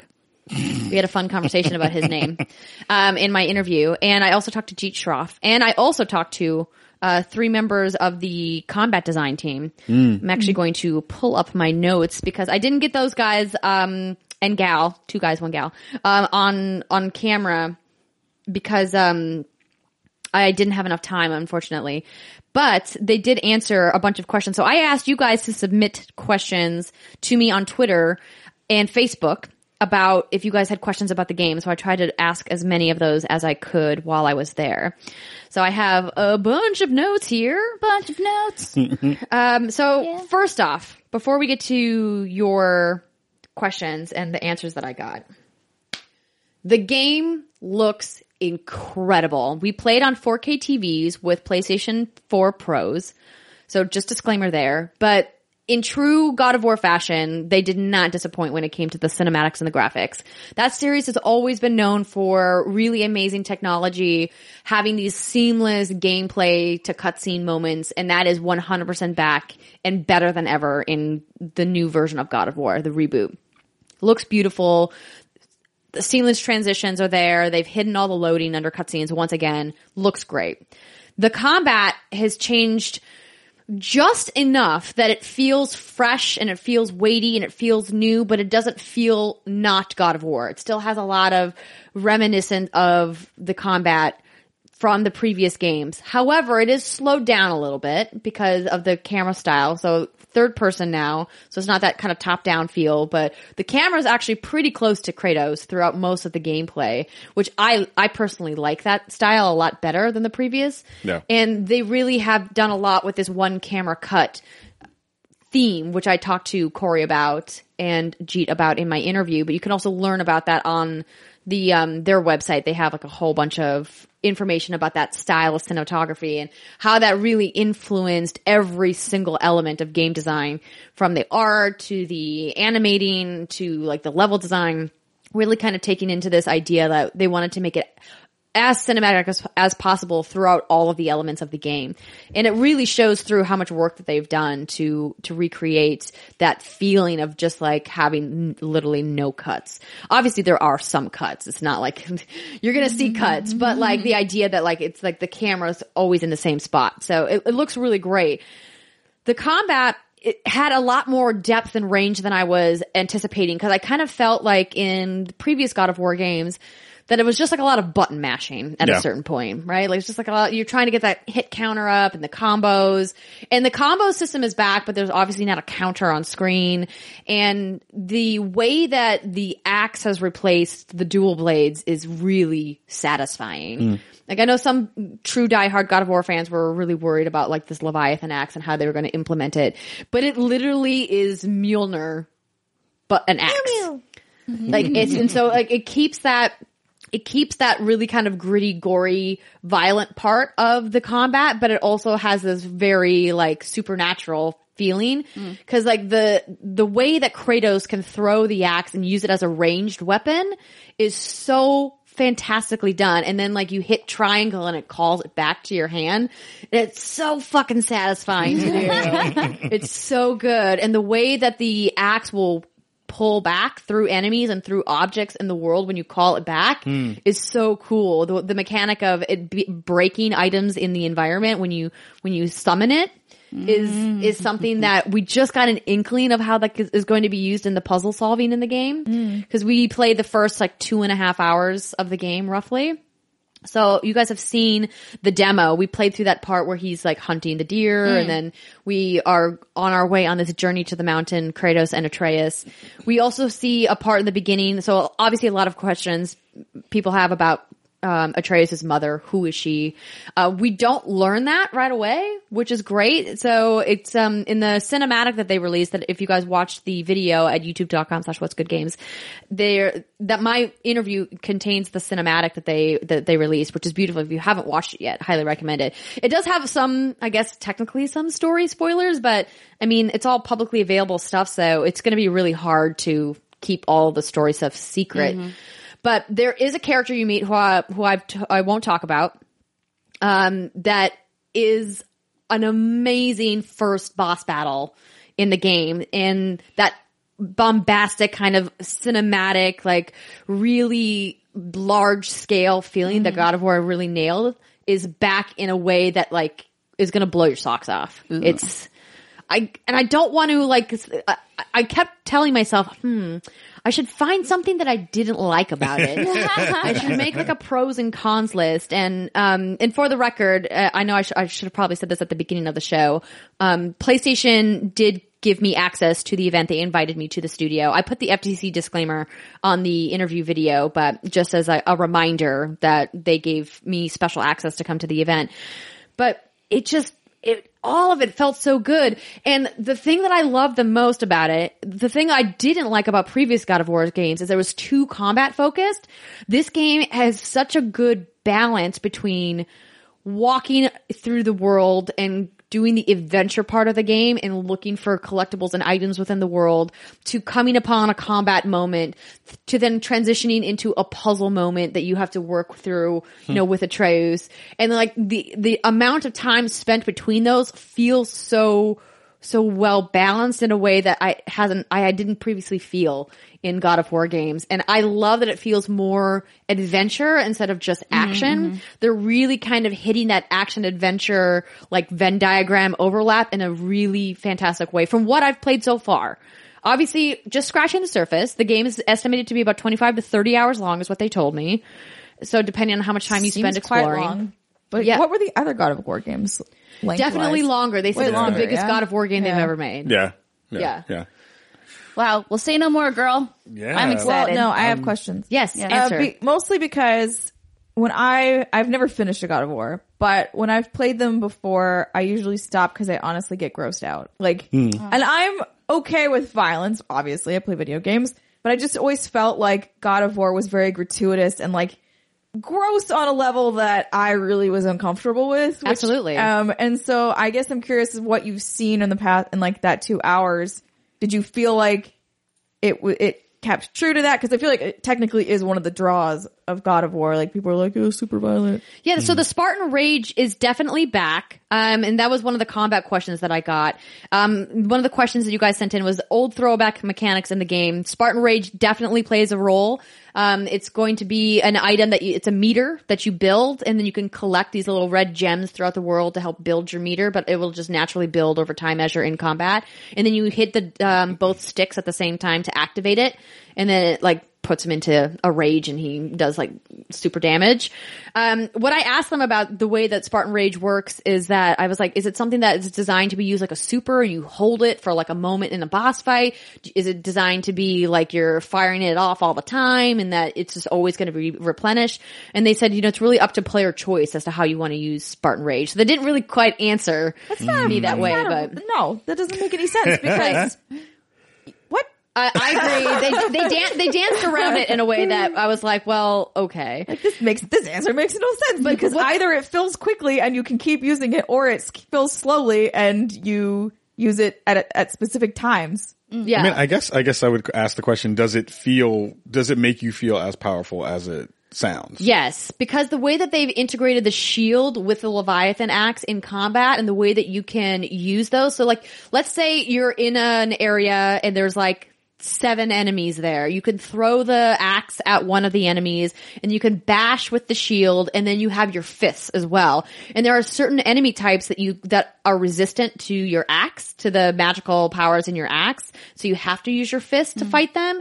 And then you can summon the axe back and it can hit enemies on its way back, and you can use the shield and the axe together. And like the way that they've given you choice in combat is really liberating in the sense that if I don't want to primarily use the axe, I don't have to. I can fight all of these enemies with my fists. It's obviously going to take a little bit longer for some of the bigger boss types. Like you're going to want to, trust me, you're going to want to use the axe. I'm just going to punch saying my it's boss possible. in the face. It's possible. So I imagine you used your kiddo as part of puzzles. Did you have any of that in your demo? A little bit. And I'm going to leave the puzzle part out because I don't want to spoil anything about the puzzles. But in combat, Atreus has arrows. So he's got 3 arrows in the beginning of the game. I don't know how that's going to scale later through the game. He will engage with the enemies on his own a little bit, but you can hit square and he'll target an enemy with his arrow and it'll like stun or distract them. So if you're fighting a big boss and they're like about to like swing at you or something, you can hit the square and the arrow will fire and like the boss will swing. So you can use that in combat to assist you when you feel like maybe you're a little overwhelmed. Which is great. But to answer your question, Steimer, about the brutality of it. Yeah. I'm thinking specifically more of like, I think the boss fights in particular were like the real gory shit where you're just like ripping entrails out and you're like, From what I've seen so far, the gore is back, but it's not as grotesque as what I've seen in previous God of War games. But that being said, I only was in the first 2 hours into the game. Sure. And a lot of the enemies that I fought were not humanoid, really. They were like mystical creatures. okay. So it didn't feel as gory because it's like when you're fighting a Draugr, which is basically just like a glorified set of bones, right? It doesn't have like flesh and blood and things like that, so it doesn't feel as gory graphically. Sure. But in the first boss fight, the character that you fight is a human. Is a fleshy. Well, it's a fleshy entity. character that has skin and blood. I actually don't know if he's a real human or not. It's unclear. But it's that definitely felt like gritty and raw and visceral, but not in an overly grotesque way. Okay. It was done with enough restraint that it felt more artistic and less like gratuitous. Okay. If that makes sense. Okay. So you don't have to spoil the puzzle, but what I'm curious, was he convenient to use as a puzzle mechanic, or was he annoying the kiddo? Like you're like the kiddo. Yes, the question, is the kid annoying? No. Okay. He's not annoying at all, from what I've seen so far in the game. And the things that they introduce in the opening cutscenes of the game about his relationship with Kratos, I think is going to be really interesting to see how it unfolds. Because they've introduced kind of a plot element that I did not see coming from the marketing materials they've released so far. That's good. So there's that. there's some mystery there. There's some more questions you're going to have immediately upon starting the game. And the relationship between them feels like something you're going to want to explore versus where I know some people who have watched the marketing material so far are like, I think I'm going to hate this kid. I don't think you're going to hate this kid the way you think you are. I thought I was going to hate Kratos as a dad, though. Because he was just like, yo, do that. Hey, what do you, yeah, boy, do that thing I told you to do. Yeah. It's like chores all day. They explore that relationship immediately upon starting the game, and it's clear that we don't know. You think you know what their relationship is, but you don't. But you have no idea. And Kratos as a dad has, like, in the opening hours of the game, you see, like, they've done such a great job with the animation of him. You can see the restraint in him. You can see that he knows he's this, like, tempest of a person inside.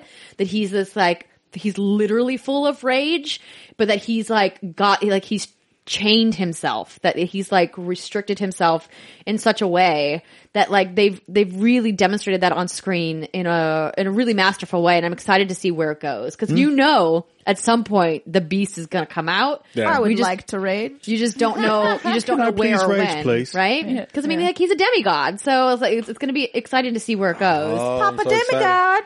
Yeah. So just a couple more things here from the questions that you guys have. One of the questions was, I just want to know about the leveling up and the crafting mechanics. How deep are they? How do they work? Skill trees, etc. They haven't really talked about the game much outside story. So crafting is a thing that's in the game. There's going to be different resources available, which means you're going to need to explore around the world a little bit to find some crafting materials, smash a bunch of stuff. There's a lot of breakable things in the environment.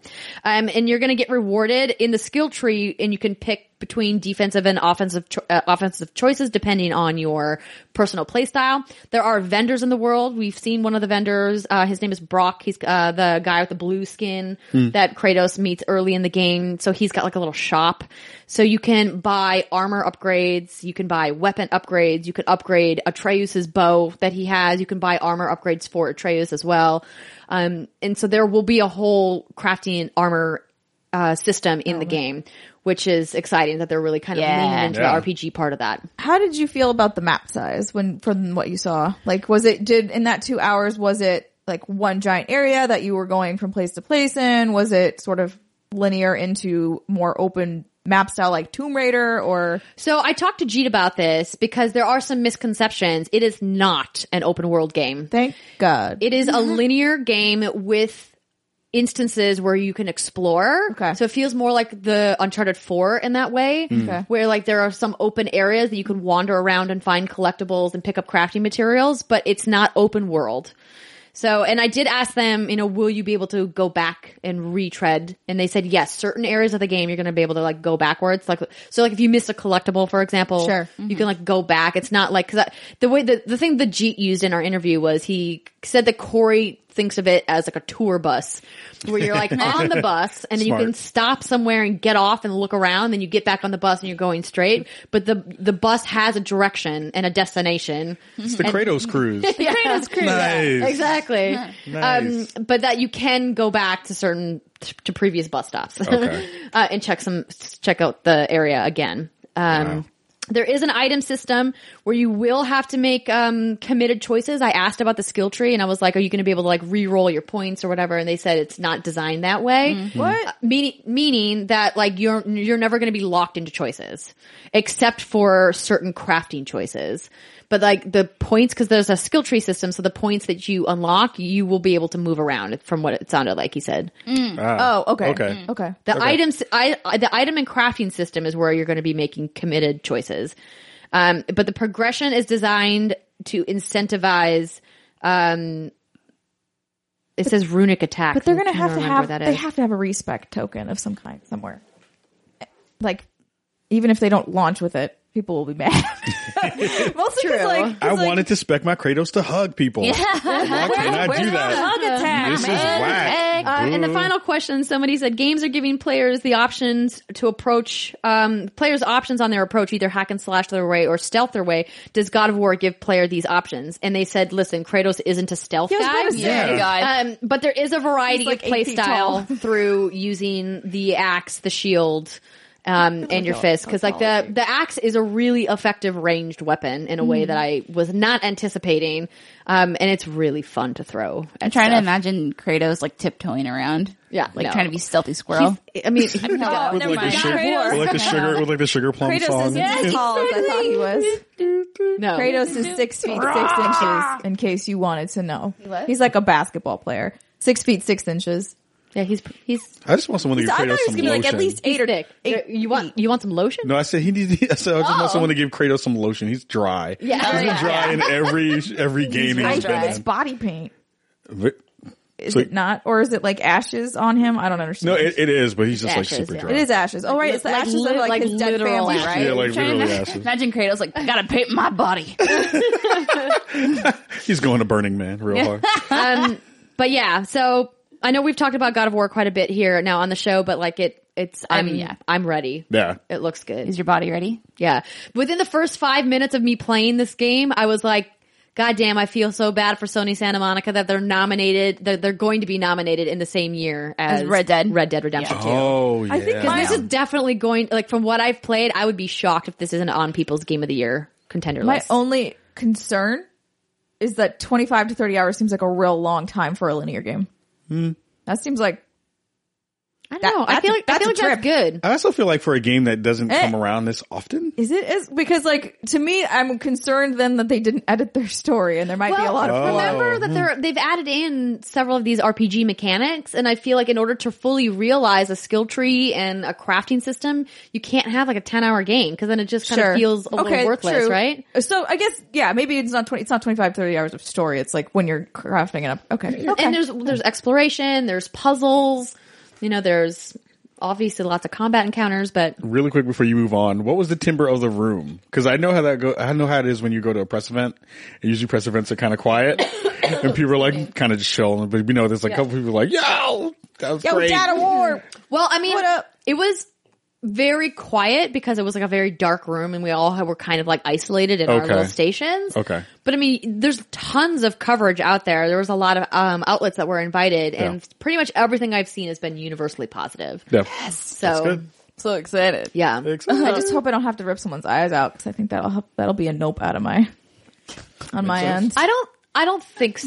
someone's I eyes think out. the Kratos that we see in this game It's a little is bit less. I mean, that Kratos It's just really like He's some of the Daddy things that Kratos happen now. in Daddy God of Kratos War isn't 3, trying to rip I was- people's I faces almost off in front of his son. barfed. Yeah. Like, no, it's not He's okay. like, child, Yeah. go over here while I rip this dude's face off. like cover your eyes, ear muffs and eye muffs. Eye muffs.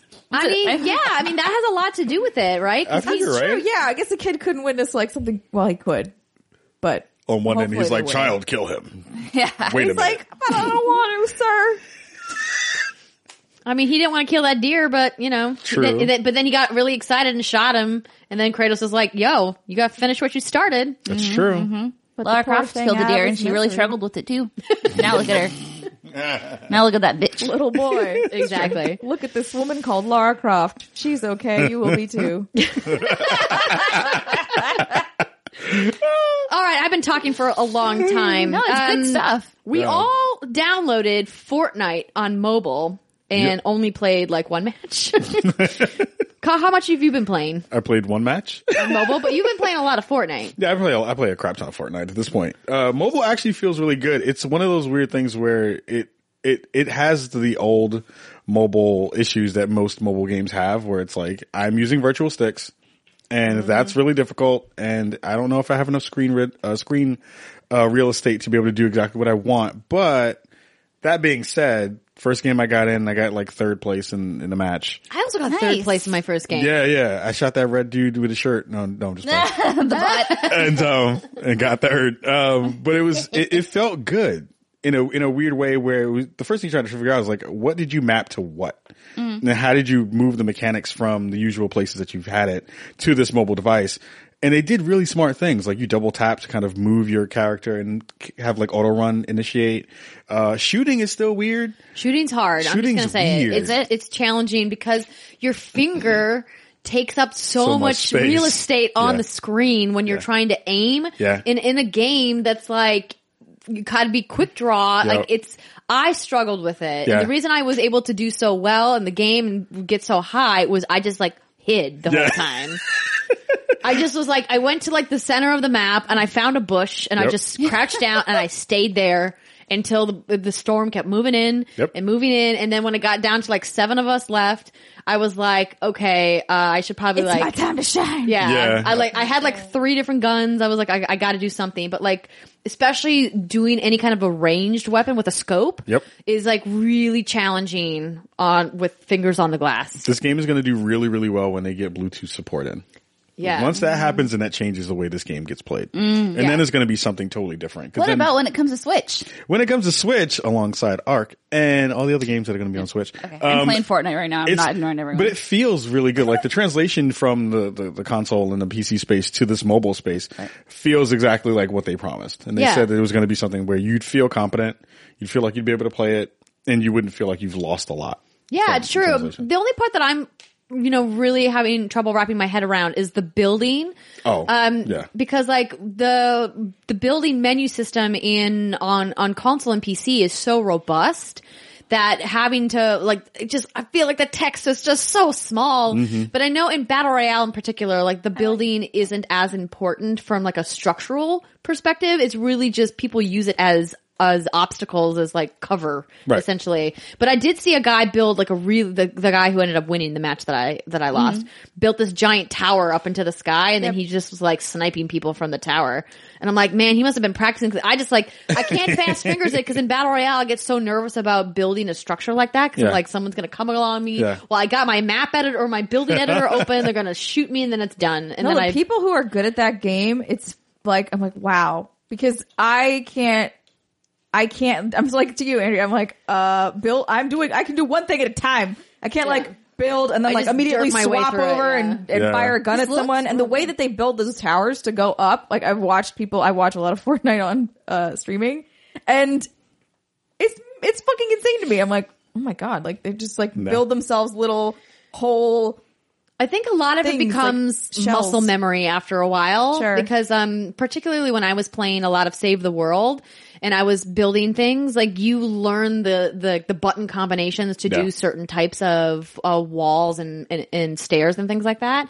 And that's what's challenging about it on mobile is that muscle memory is gone because like it's all tapping instead. Yeah. They're like, I'm here and now I'm all the way here and now I'm going to spin my controller around and I'm like, how? Because you only have one input, your finger, versus like all 10 of your fingers when you're holding a controller or you're on a mouse and keyboard, right? So I will say it like looks really good and it runs really well. It runs really well. Oh yeah, it runs great. Super impressed by this. This runs better than PUBG I figured out now what this version of the game is going to be for me. This is going to be my mobile store.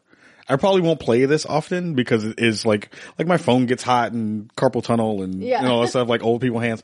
But it's like I won't be able to do all the things I want to do, so I'll be frustrated trying to play it. Yeah. But it will be the thing that I will use to go look at the store when I'm not home. I'm like, oh, okay, I will buy my skins through here. Okay. Yeah. That makes sense. Yeah. I'm very impressed by this technology. We are in the future, ladies and gentlemen. We sure are. Am I supposed to have a gun? Yes. I mean, you definitely want to get a gun. Just build around someone. You have to go scavenge. You got to go find one. Yeah. This is amazing. Yeah. It's fantastic what they've done. We're changing Brit's life. She's going to get hooked on Fortnite mobile. If you see like things around your Reddit or like the middle of the screen, it's kind of indicating where people are for you. Okay. Have you? No, yeah. Have you gotten better on the kind of console PC side of Fortnite stuff with the building? Because I know that was a thing that people have been talking about. Well, it's hard. They have been making updates to Save the World, but they're not coming as fast as I would like them to come. Yeah. The biggest problem I have with like the building now is that it's just about resource management, but. It's like I feel like I spend too much time scavenging for materials, like having to go like get the steel or the brick or whatever. But I also feel like I spend a lot of time building things within the world, then I never use the building, and it just is all about the combat. So and that's like interesting to see the difference between Save the World and Battle Royale in that sense, and how differently building is used in Battle Royale. And how from the people that I've watched, and Steimer, you know, I don't know which streamers you're watching, but most of the streamers that I've watched don't use traps like at all. No one uses traps. Yeah. But I've seen some of their like montages where like they have like traps set up in Battle Royale, and I'm like, the idea of traps in Battle Royale is really cool, but like I just don't. I feel like people just don't even bother with them. No, because the odds of it working are so slim. Like, right? In fact, someone's going to come into the building and not see the trap, and anyways. I heard you were in here. Get caught. I'm camping. Let's see how good I do here. That's fantastic. If you win, I'm gonna. That's gonna be. I don't think I win. You can only camp for so long. You have to move after a certain amount of time. The bubble isn't getting me yet. I do wish that they would move the mechanics that they have in the Battle Royale into the Save the World part. Yes, please. Because do it already. I tried to play Save the World the other day, and I was like, oh, half the things I do, they don't translate to what is over here now. Oh, okay. It's a puzzle to me why they haven't yet. Yeah. I'm not quite sure. Maybe because they tried it in their own tests and it like broke something else. Yeah. On that side, I have to imagine that's got to be the reason. Yeah. And also, like, all of the cosmetic stuff that is in Battle Royale should instantly be available in Save the World. I do not know why that's a thing. Oh, am I supposed to be in the circle? It's PvE. Yeah. You know? Yeah, that's stuff I'm like, I bought all these really dead. dope skins. I really want to use them in Save the World. That would make a lot of sense. Your I health don't know going why down? it doesn't translate over. No. We're doing a show here. What's going on? She's like, oh, do I need to be in the circle? I'm like, yes. Yes. That's kind of played the it. whole point. No, it's interesting because I found a spot to camp, and I'm like, oh, I'm supposed to be in the circle. But yeah, if you're gonna camp, you have to camp inside the circle. yeah, no wonder no one's out here. I thought I found a really good camping spot. No, so this is like my first time playing like something like this. Yeah. And I have to say, man, like I don't like too much anxiety. I don't like It the is feeling very of being anxiety-inducing. hunted. I really don't like the idea of being hunted. But I know some people, the adrenaline. You have to become the hunter. Yeah. Yes. I just want to make friends. You're not going to make friends in Battle so Royale. my That's not takeaway- the way You that Do works. squads though. Yeah, that's true. That's true. Yeah, this is, again, I'll say it again. Like, But you're should not all- making friends. You go in with friends. Yeah. We should all squad up sometime. That would be fun. Yeah, I would I'm love in. that. That I'm would down. be great. Yeah. I'll I'm try. just super impressed with how, okay. We can all I'm emote like, I'm together. just really Yeah. bad at building. Exactly. Building and shooting at the same time. So Kahlief, do you want to talk about Sea of Thieves? I want to talk about the idea of Sea of Thieves. Okay. Oh boy. All right. I think Sea of Thieves as a game is going to be really fun, but again, like the time that we all But shared when in our do Sea you of think Thieves that will be? run, I mean, it was weird. So I played a little bit in the last test before it went live, and all I did was get locked up into a jail on someone's boat, and they just left me there for like 10 minutes, and I couldn't get out. And I don't know if it was a bug. I don't know if it was. It was some weird thing where Yeah, I was because you like, can lock people in the brig, but I You can thought it put them in was the brig. time based. Yeah. I thought it was time based. I don't know how long it is, but basically I just sat there and I put a video up of it on Twitter, and I just sat there and just sang shanties while I was locked up because there was nothing else to do, and I was like, all right, Yeah, I'm leaving the that's not very server. fun. No, it wasn't. So I'm wondering how that's going to work in Sure. terms of when people actually get into it live. I don't know if there's something you can get out of it, especially with the thing that we have all been talking about is, you know, the idea of being able to go into that game and jump around and play around with the systems, but also not always feel like you're going to be under attack. Yeah. Which is the hardest part. Like there's no Yeah. passive mode where you can just chill and like be like, I don't want you to shoot me right now. And I I- want to do my voices in my character development Yeah. like I'm supposed to do while I'm playing as a pirate, but you won't let me. So Yeah, so We've I talked just about read this that. story Yeah. over on VentureBeat during one of the alphas or one of the private closed betas. They say the title is Sea of Thieves players are immediately throwing strangers in the brig. Yep. And the guy here who wrote the article, Jeff Grubb, says that you can't break out of the cell. There's no limit on how long you can spend in it before you are automatically freed. Or at least the 80 minutes I spent in a brig was not a limit for my first time in the Yep. game earlier this week. 80 Yeah. minutes? yeah, I had to just leave the server. Also, what do you mean when you're like getting thrown in there? They can't pick you up. No, you literally just morph into the brig. Like you, Because do you mean? you vote to lock a player in the brig. Oh, I've never Yeah. used the brig, so I didn't know that. Yeah, was a so like system. it's like you select their gamer tag. That's It's not like you terrible. physically are removing them. Here's my concern about We've already this development. No, Here's my problem. Is that they basically have given all of these players all of these griefing tools, and then they're basically like, but we think you should be nice to each other. And you're like, I'm sorry. What? Like, Have you played a video game on the internet? You can't give people like these kinds of tools and then be like, but I'm sure that you'll be responsible and use these appropriately. No, it's not going to happen. And we've talked about this many times on the show. Yeah. It's just, there was just an article, I haven't read it, but like, they were like, or I think it was a video and someone's basically talking like, we really hope people will be nice to each other. And I even used my best Oliver Twist voice to try to get out. Yeah. And it didn't work. You built it with people like you're what? This is the point. I mean, this is the part of the game that is such a giant bummer that we talked about after our experience, like where Britt and I got murdered on that island. On the island, and I mean, we got straight shot in the back, like murdered. And like, that was like the hub island, right? Like where you were turning. We were at a vendor. Yes. And it's just like, it's frustrating because that game has so much potential to be so great and to have this awesome exploration element, to be able to like Britt said, kicking back, sailing the seas, having a nice relaxing time until it's not. And like the idea that every encounter with a player in the world ends negatively, it's so sad to me. Yeah. And now I know it's not literally 100% of encounters. It's gonna be real close. But from my playtime, when I encountered people I did not know, 95% of the time it ended poorly. It did not end well. I don't think I had a single positive experience with a stranger online. I had two, but that game, sorry. It was it was like in the first couple of betas. Yeah. I had one. I don't know if you and I were on the same boat, but there was like a guy who was on the boat with us who was navigating, right, and who had done the voyages before, and so we were like, oh, this is cool. We'll just let him navigate, and we'll run around the ship and goof around. Yeah. And so that was cool because he also like knew like where the chests on were. Your team. Yeah, he wasn't like. I'm talking about like any player that is not on your squad. Right, but even players that are, if you get match made with people on your squad, they can still lock you in the brig, they can shoot you, they can like throw you off the boat. Do physical damage to you. I thought there was friendly fire. No. Okay. But they can lock you in. They can lock you in a brig, sure. Yeah. Or leave you somewhere. Yeah. But dip out on the boat. Then you can mermaid to them and be like, bitches, I'm back. What I just don't understand is like, I feel like we're, a very smart group of men and women. You know what online communities can be like. Online, if you put in a game where you can grief people, like Sam was saying, it's gonna happen. So I don't know why they're pussyfooting around the idea that people are just gonna be dicks.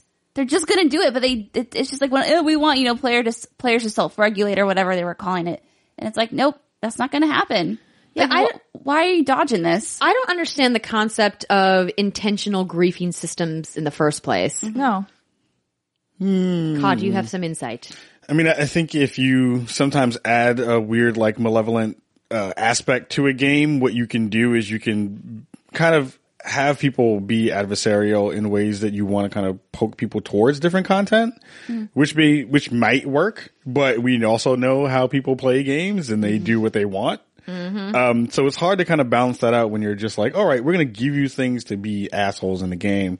And have no restrictions is the weird part. There's no counterbalance to it, which is really difficult. And they don't reward any way for you to counterbalance that stuff. And they don't really reward you for doing the other parts either, which is like, all right, so we're squatting up and we're doing stuff so you can get into those spaces and be together, which is great because you don't have to worry about, having people trying to kill you all the time. But what are the other parts that let you balance that out? And if you don't really talk about them in ways that are given early on, then people are just going to run ramp shot and just do what they want. Yeah. So I like how before they always, some of the producers would be like, but it's a pirate game. And I'm like, okay. Right. So that's like that has been their public facing reasoning by all of their choices. They're like, it's a pirate game, so we want you to like be an asshole, be a pirate. Yeah. Apparently, all pirates are assholes.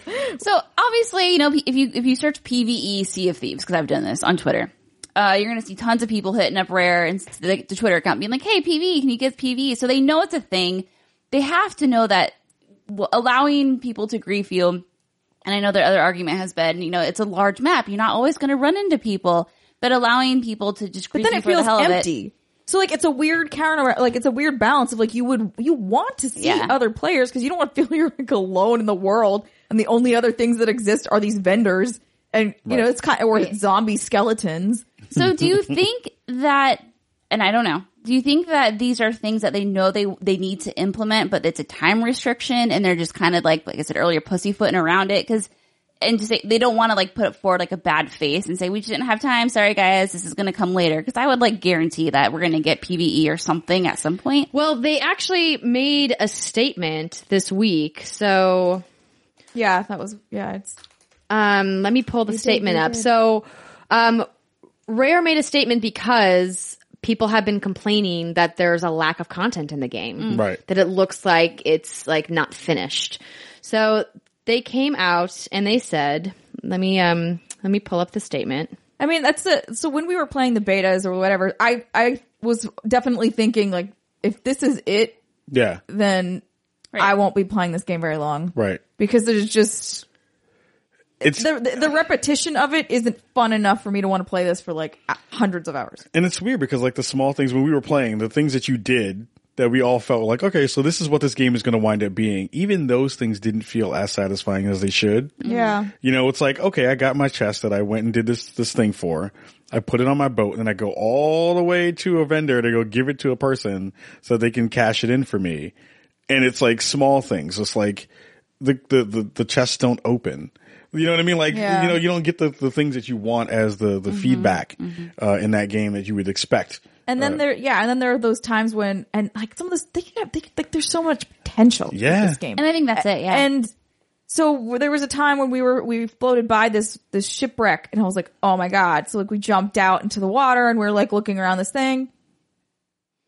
There was nothing in it. Like there was nothing in it. And supposedly those are things that you can do now that it's actually finished. Oh, okay. Supposedly. So in the beta, maybe it wasn't. Okay, that's good. Because I was like, what's the point of this? Everyone listen to yourselves drown for 5 minutes. This is great.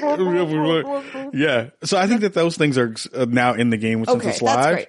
But I do still wonder what, you know, the in-between spaces where you're going from place to place, what are those things going to look like? And hopefully folks are not always constantly kind of trying to get at you. That's why I like it PvE again. Give us the PvE. And I don't even mind sailing from place to place. It's kind of relaxing, actually. Yeah, I like that part. The water technology is really cool. But if you see like an island to the side and you're like, hey, let's make a pit stop and get out and check it out. Maybe you'll find some loot, something. I don't know. Something even could just be cosmetic. Just something. The interesting part too is like you would think that they would have at least in the way that they've marketed it and talked about it in the press has been, oh, well, we've seen what's happened in Grand Theft Auto Online. And here are some things that we picked up from that game that we want to implement in ours so that it kind of balances itself out. Here's maybe a passive mode so you don't get shot in the ass. There you go. Now I know we're going to get a lot of comments because there are people out there who love their Sea of Thieves. They just say, get good. It's a PvP game. And it's like, and that's totally fine. Yeah. But offering player choice isn't bad. And that's what we do on this podcast. We talk about things and we analyze them. And we talk about how we think they could be improved and how the game could be tailored to attract a much more wider audience of people like us. Yep. So, IGN got a quote from executive producer Joe Neate, and he said, Sea of Thieves is designed from the ground up to be a game that grows and evolves, and we will release new cosmetic options ongoing as part of that, alongside new mechanics and ways to play. Our focus for launch is on delivering a great initial experience. As we move beyond launch, we will be assessing and reacting to player feedback across all areas of the game. We have worked with our community throughout the development of Sea of Thieves, and that will continue in exactly as the same manner beyond launch. Worth noting, Sea of Thieves had 1 million players in its first 48 hours as Rare talks about their server issues. So obviously plagued by server problems as we discussed earlier. Totally normal. Yeah. But like, the thing is like even this Forbes article, headline, Xbox One Sea of Thieves is no more than 10% of a finished game. Damn! And listen, this is 100% a hot take from a contributor, right? Like, I wouldn't say it's that. I think that's an aggressive overstep. Whack. And that doesn't give Rare any credit for the work that they've put into this game. Yeah. However, like the points that he brings up in that article are worth mentioning, that like the islands feel underpopulated, the world feels underpopulated, the factions feel identical, the quests don't have enough variety. It's like if you're offering a $60 open world game, a game like GTA 5, and if you're going to put your game up next to an open world game, there's so many amazing open world games out there. Like, you kind of got to bring the goods, or you got to drop it down to a $29.99 price point, or even a $39.99 price point, or a $10 a month price Game point. Pass. Game Pass, right? Like, but like, here's the thing: Sea of Thieves was not announced as Game Pass for 2 years of its marketing cycle, right? Yeah. They were taking pre-orders long before Game Pass was going to include first-party titles. So I'm not letting Microsoft off the hook for that. I think Game Pass was meant to support an audience that was already going to be there in the game exploring and give people an option to try it. This could potentially backfire spectacularly when we all were looking so positively at what Game Pass was going to do for Sea of Thieves, to be like, it's going to get more people in, it's going to be awesome, but if they don't bring the content, it's going to be like a monumental waste, and it's die on the vine real quick. It's going to domino things like State of Decay. People are going to look at that game and go like, well, maybe I don't want Game Pass for this, you know? Or I don't know if that's necessarily true though. I would disagree, only because I think that since those games are so very, very different, that game having the pedigree from the last game, right, people will have at least some grace for it. That's true. I think what you're saying is point. I think they might look through different lens. Like, sure. you're gonna, yeah. Tarnishes the whole thing because devalue the value proposition of Game Pass. Right. Yeah. Or you're gonna be like, oh, if the game is in Game Pass, therefore it must not be very good. Yeah, that's what I was getting at. Is, yeah, you look at through a different lens, right? Well, Sea of Thieves flopped. State of Decay, that's not going to flop, I don't think.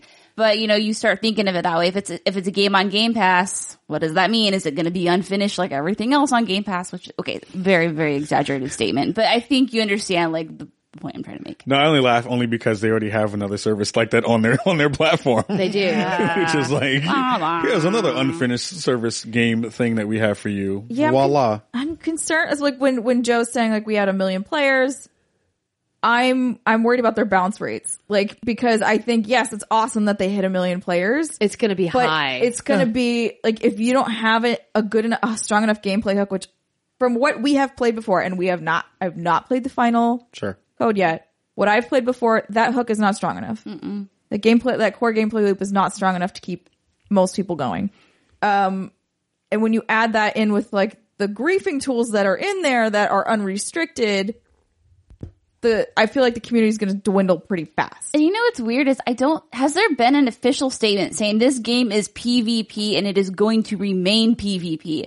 Because I didn't know that until I knew it was PvP, but I didn't know the griefing was such a thing that could happen until we actually hopped in and played and experienced this. And I guarantee you there are people out there who've seen Sea of Thieves marketed whatever, and they're like, I'm going to hop in. And then they didn't realize that it's fucking and they're like, a grief look, fest. another ship. Cool. Wait. Oh, no. And that's why I can't help. Yeah. No, I just can't help but think like there's some stuff going on behind the scenes that we obviously aren't privy to. Like, because it just doesn't add up. People are smart. I mean, we all hope. But it's like, the industry, the nature of it, the culture of it. This just seems like you're trying to sweep like an elephant under a rug, and it's like, that doesn't work. It's We're going to see the lumps. Because like we said, like the game has so much potential and can be so much fun. But when you and this is like a real launch. This is not them saying this is early, like, cause technically Fortnite launched at $60. It was for early access. This is not, they've never said that, right? They're like, this is the launch of this game. And so that's going to hurt it further because people are going to be like, oh, this is the game. Like, okay. Yeah. But if they have more plans, like start talking about maybe like keep people. Yeah, that's you it. need to be able to. You need to be able to give you some sort of a roadmap of like, these are the types of. You don't need to give specifics, but be like, I feel like they're talking about it behind the scenes a lot, and I don't think they're able to move quickly enough to fix it at this point. Because now, like, the launch has happened, these tools are in, and like, how do you take them out now? I don't know. They've got to tweak them somehow. And like, we talked so extensively about PvE and making PvE a thing. And I hope that even if they look at it and go, what does PvE look like? There's no way they're going to be able to announce anything PvE related for at least like 3 to 6 months. I just didn't even mean the PvE. I was talking more of like these types of, with more content or like more interesting, more factions, more things, more like we're going to give them more of a personality, whatever. I think that's stuff they need to be talking about right now, because I think if you go into the game and if it's somewhat similar to what we played, they're going to push the hell out of hubs though. Hubs are going to get a real good push this month with that game, because that's like, you need friends, I got friends for you, because you're all going to get shot in the ass. So let's all get shot in the ass together. Yeah. So yeah, I'm excited to at least give it a go and see, and I'm going to hold out hope that it's not going to be as bad. But the initial reports about PvP griefing are real. Yeah.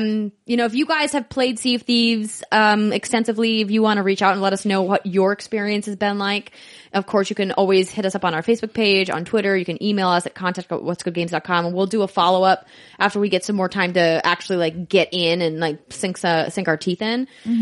But for now, I definitely need to wrap this segment because we've been talking a lot.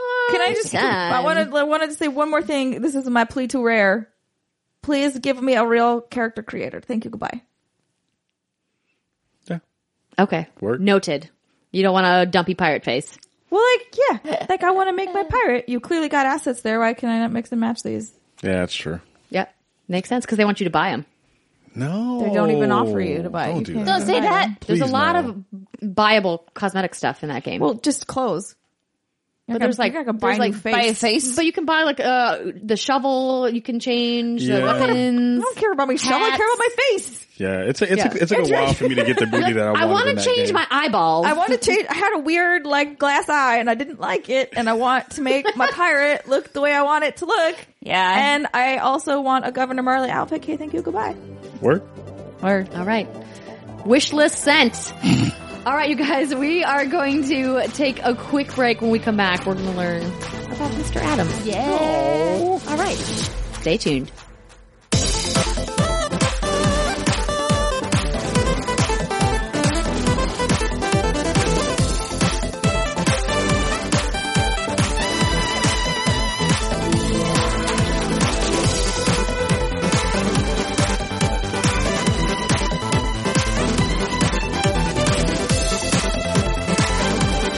Welcome back, everybody. This is our final segment, and we wanted to introduce you to the man you've been listening to all show, Mr. Kahlief Adams. So you have your own wonderful podcast, which we talked about at the very beginning of the show.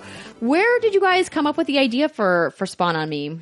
Spawn on Me kind of came out of, well, first the name came out of a riff on the Battlefield series, which, you know, everyone, when you die and you lay on the ground, and it was like, spawn on me first, because I'm closest to everybody else dying. So it came from that, the name at least. But the idea came about because, I remember I was working at my 9-to-5 IT job, and I was looking and waiting to hear about the game industry through my lens, and I couldn't find it. Everywhere I'd look, I'd go through every website that I'd been to and every video game store that I'd seen. I was like, I don't see anybody who looks like me playing these things and talking about these things and sharing that information out. Is there a space that we can do that in a smart way? Try to bring some nuance back to the internet, which would be fun and difficult. But it started from that space to begin with. It was like, all right, how do we do this? How do we share a message that is through our prism of blackness, because it's for African Americans who are hosting the show at this point. And what does that actually mean? You know, what is the prism that we're trying to figure out and try to kind of share that messaging out and spotlight people who are doing that work? So we've been doing that for almost 5 years now. We're like almost 220 episodes in. That's impressive. yeah. It's madness. And I look at that. I was like, it started at my kitchen table, you know, like, and now we're starting at my back room table. So it's like, you know, it's like, You've moved rooms. That's started from the table. Now we're here. at another table. Yeah, basically. Moved from a nice one to a red one, which is great because red's my favorite color. But yeah, it's been fantastic. It's been a lot of fun. We've gotten a lot of love over the past couple of years. Some really good guests and some fun conversations that I don't think a lot of people have really decided to even jump into, which has been great. So yeah, it's pretty much that so far. Not too unlike the reason we started What's Good Games. Yeah. This idea that there's a voice missing Yeah. and underrepresented and underserved. And it's awesome. Have you found that you have had any unforeseen challenges or obstacles that have come up along the way for, you know, the kind of content creation that you guys do? Yeah. I mean, the hardest part right now is to try to make it known that it's not just for black folks. Because it's one of those things where it's like, so you do this show about black people. Is it only for black people? I was like, do you think that about like what? Like what are the other things that like, no, that's not the way it works. Like it's an for everyone show, but we're talking about things that maybe, is very specific to black culture or through a prism that we may see that you may not see. So here's a vision and here's a way for you to see that through the games that you're playing. Things that you might have missed. Kind of, sort of. It's interesting because we talk about stuff that people don't want to dig into. Yeah. Like when folks are like, oh, so do you want to talk about politics in your games? I was like, yeah, everything is political. So let's talk about it in a real way. And talk about how, you know, things that I may go through in my daily life as a black man in America may give me a different way in seeing the characters that I play when I go home to play a game, or the plot points that you thought were really great. They may not have been that great through my prism. And how do we talk about that in a way that shares that information, in a way that, you know, brings people in, but also, it may ruffle feathers. You know, it's a thing that's like, you have to be honest about your truth and your experiences. And if you can do that, then people will rock with you or they won't. And it's been good to be able to see the people who've rocked with us and the people who are just like, I don't know if I can mess with that. I'm like, then you don't have to. It's totally fine. Yeah, it's totally fine. And I want those people to listen. Those are the people I want, though. Yeah. Those people I want to come through and listen. And like, oh, but why does Battlefield have that black guy on the cover? They're blackwashing the game. And I was like, that's new. What? Wait, somebody's who actually said that to you? Oh, absolutely. Oh, yeah. Oh my God. When that character was on the front of the cover, they were like, they're blackwashing this game. There were no black people in World War II.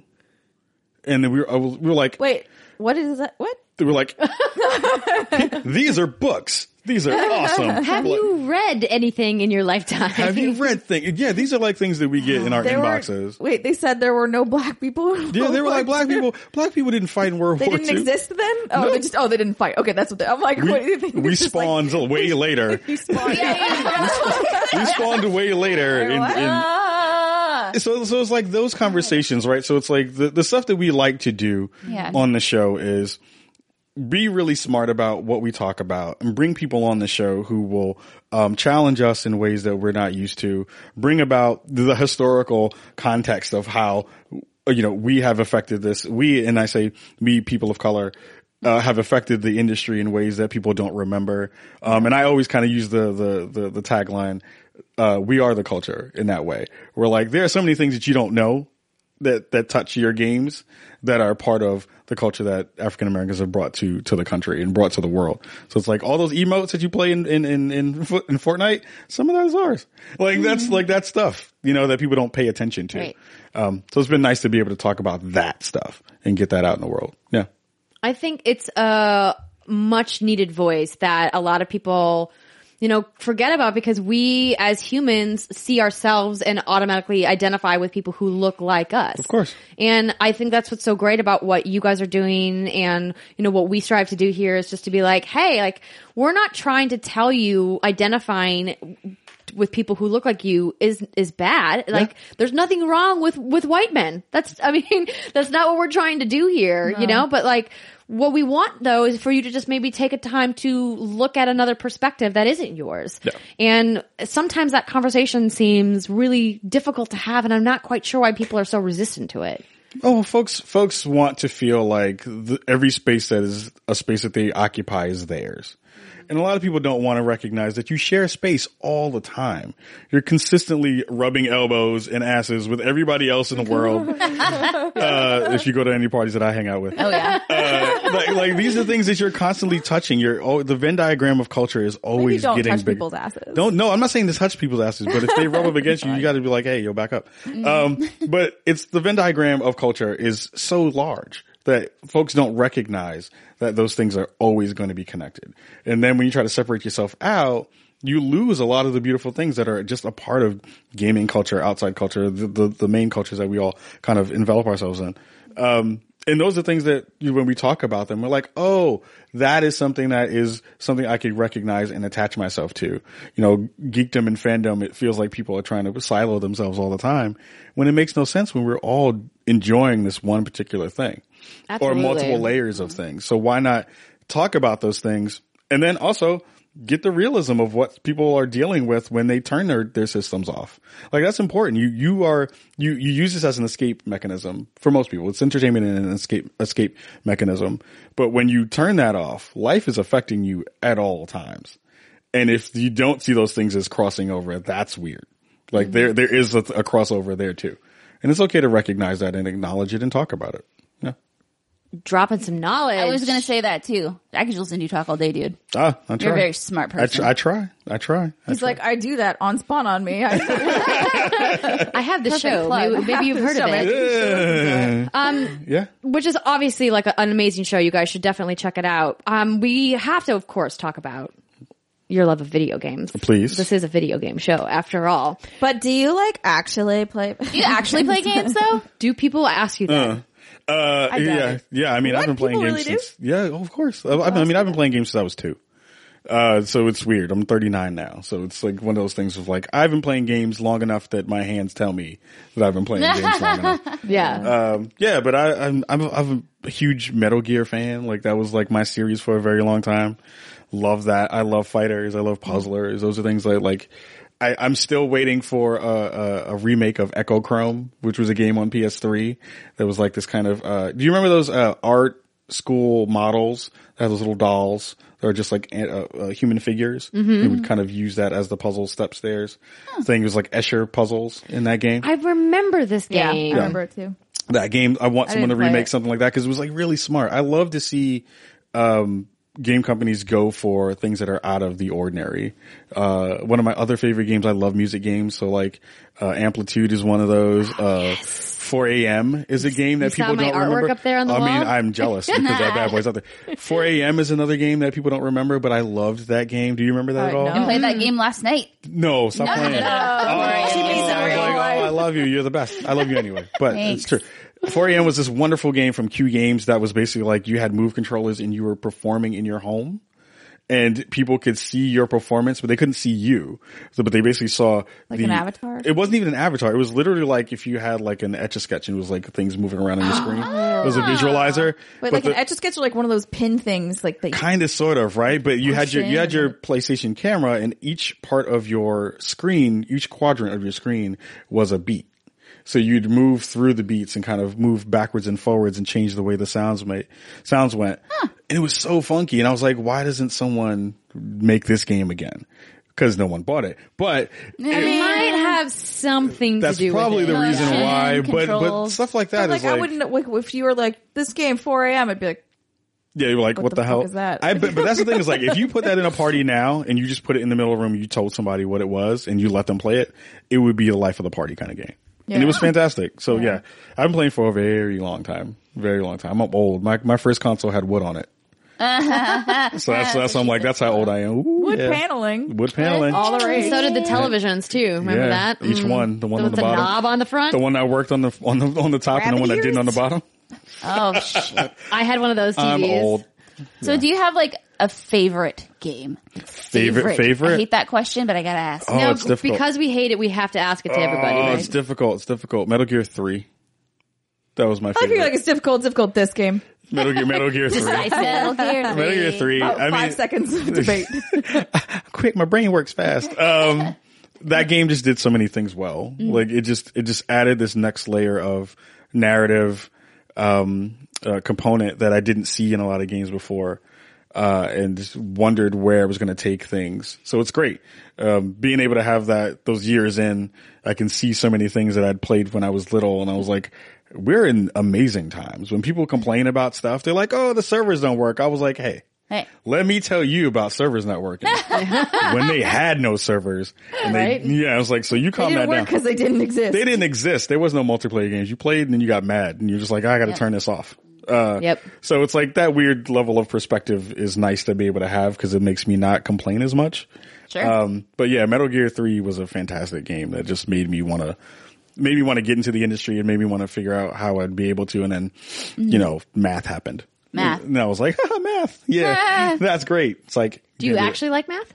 I know I'm bad at math. That's the reason why. Oh, yeah, I was I'm like, bad at I math, wish too. I wish I was good at math because then I'd probably be a developer at some point.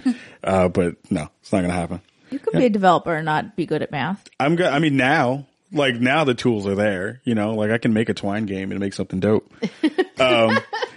Like make this narrative story about why raisins are better than most fruit. Oh my god! Hell you did no. it. You know what? You raise should my totally make. fist. I think you'd make a sad little RPG about an oatmeal raisin cookie nobody wants to fucking eat. We're gonna You talk can do about that in how. Dreams. When Dreams comes out. Oh my god, Dreams is gonna take over my life.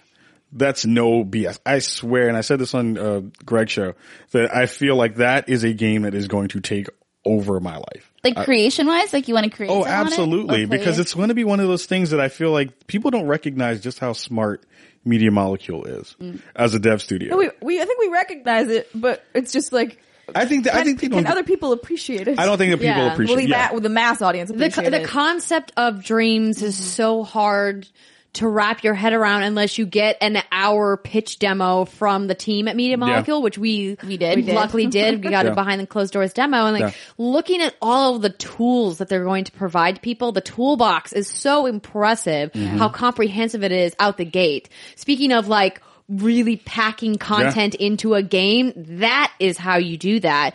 Now, we don't know exactly what that complete set is going to look like when it launches, but if it's even a fraction of what they showed us, which feels like what they showed us is just a fraction of what's actually going to exist. My hope is that Dreams is the next easier version of game development for a generation to come. Absolutely. That's what I hope it is. Because I feel like it's that good. You can do everything in that game that you've ever wanted to. And if you have a specialty that you feel like you're really good at, it's like I'll probably dig into the music generation stuff more than anything else. But I'll be able to share that out with other people and they'll be able to use what I've made. And then that keeps going. Yeah. And that's going to be funky. So do you already have an gonna be idea interesting. of what you want to do? Oh yeah. Like, oh yeah. I in your totally head? do. I That's totally like do. like building your Totally. portfolio in dreams, being like if you're an Yeah. aspiring game designer or an aspiring Yeah. composer or anything, you can be like, I get this game and then I'm like working with these tools and I can just kind of like ship it off and be like, look at all my stuff. Yeah. Yeah, absolutely. Yeah, absolutely. Makes it super accessible in a way previously not really available. And we've seen certain games attempt this. I mean, you know, like even thinking about the project that came to Xbox, Project Spark. Yeah. You know, was one of the more recent games that tried this. And for some reason, a lot of these games just don't have a lot of sticking power. And I think the accessibility and usability of the tools and how easy they are to learn is really kind of like the defining point of the success. And from what we've seen, it does feel pretty intuitive. Yeah. The way that the tools are laid out. And So then when it goes in VR, that's the whole other step. oh my Oh god. man, Then it's over. You're done. Then we're in another movie that people don't want to talk about because they don't like it. Which movie? Ready Player One. I haven't seen it. I haven't seen it either, but it's gonna get into that space, which is gonna be great because then it's like anyone will be able to make a thing, get recognized for that thing, and even if they don't make a full level, they'll be able to say, "I made this thing and it went here, here, here, here, and here." That's so empowering to people who are really wanting to get into game dev. Yeah, it's gonna be cool. Yeah, I think it's like one of the coolest things we saw was such a tiny like little thing, but also still managed to elicit emotion. And is that the right word to use that word? Anyways, I was like, wait, and it was the platform like it was just like a circle platform floating in the sky. And there were all of like, you were like this one red triangle and there was a whole bunch of like, or whatever Something, shape. yeah. And then there was a whole bunch of other, white shapes around you. And anytime you moved, they would all like scatter away from you. To the point where you they see would this? jump off the side of the ledge Oh, to wow. get away from you. They like Really? suicide away from you. Yeah. And you're left alone on this platform. And then you're like, well, there's nothing to do but jump yourself Oh, at the end. Right. And then and it's just like, oh my God. Oh, and doesn't the camera Yeah, right? zoom out and then the you camera realize zooms you're out in in the like a middle really cinematic way Yeah. once you finally do. And you're like, this was like 5 minutes. And I'm like, holy crap. And like Yep. so simple, but the Yep. idea and the concept is just really cool. Yeah.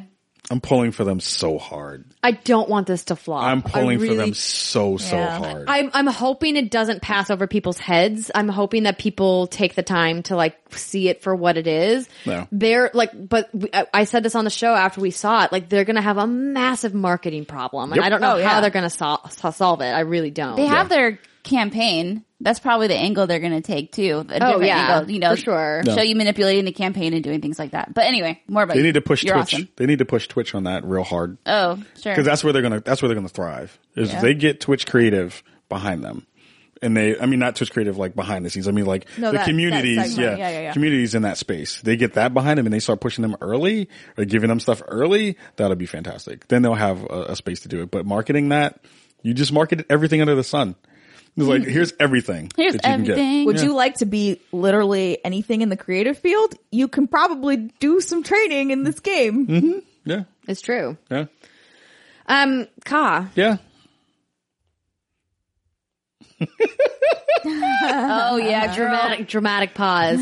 I'm contemplating talking to you exclusively about Paragon and just like kind of cropping Brittany and stuff. Out of the thing. But we're not going to do that. I mean, you can. We won't mind. We can take a nap over here. no crying. We're getting to the end of the show. Yeah. And I want to make sure if there's a project that you're working on, you got something cool coming up, anything that you want to promo, like what's good? What's coming? We are trying to get together our second version of our, what we call our Black Academics show. Okay. So luckily we've had our show, or at least things from our episodes kind of taught in curriculums in a couple of places.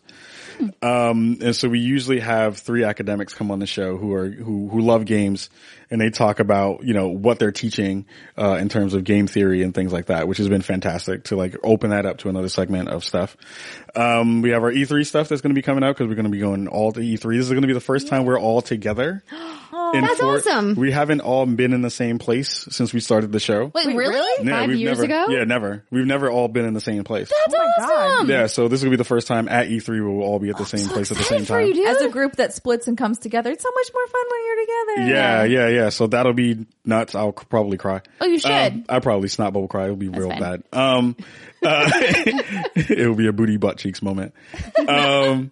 And what else? So like Patreon stuff is what's hidden right now. We're trying to kind of broaden out, and we're looking for people who are in the games industry who want to talk about their political leanings in a fun way too. Cause we have What's our your Patreon? Plug it. Oh, patreon.com/Spawn on Me. So you can get, Spawn on Me After Dark and the Chicago Beltway show, which is our political show.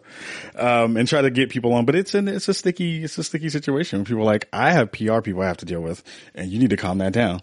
That's People a are fun. like, nope. They'd be like, nah, son.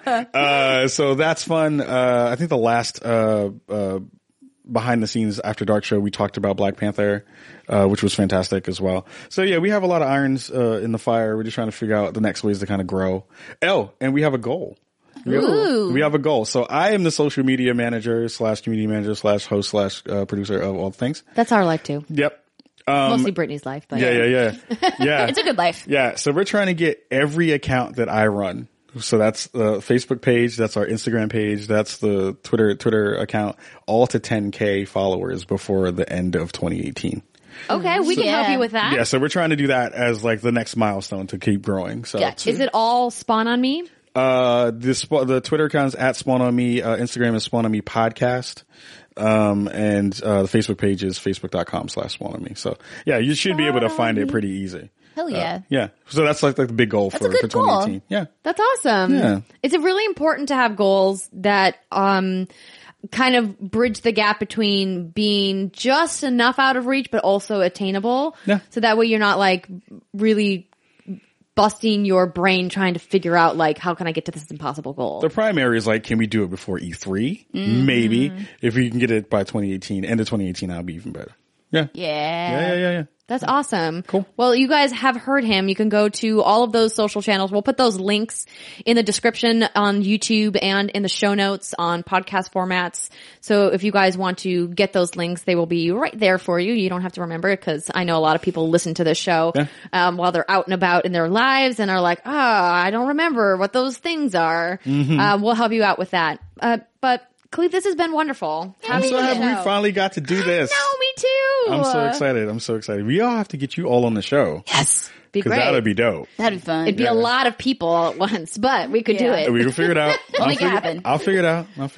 I just can't say enough wonderful things about the work that you're doing, and I'm so happy that you are seeing continued success and you're doing big things because we need more people like Kahlief in video games. Thank you. We really do. As You're awesome. As I headbutt the microphone. I tell you how well I podcast. That's better. Yeah, That's better. okay. Thank you so much. That means a lot. It means a lot. As a fan of your work and all of your work for so many years, it's been fantastic to see you all grow too.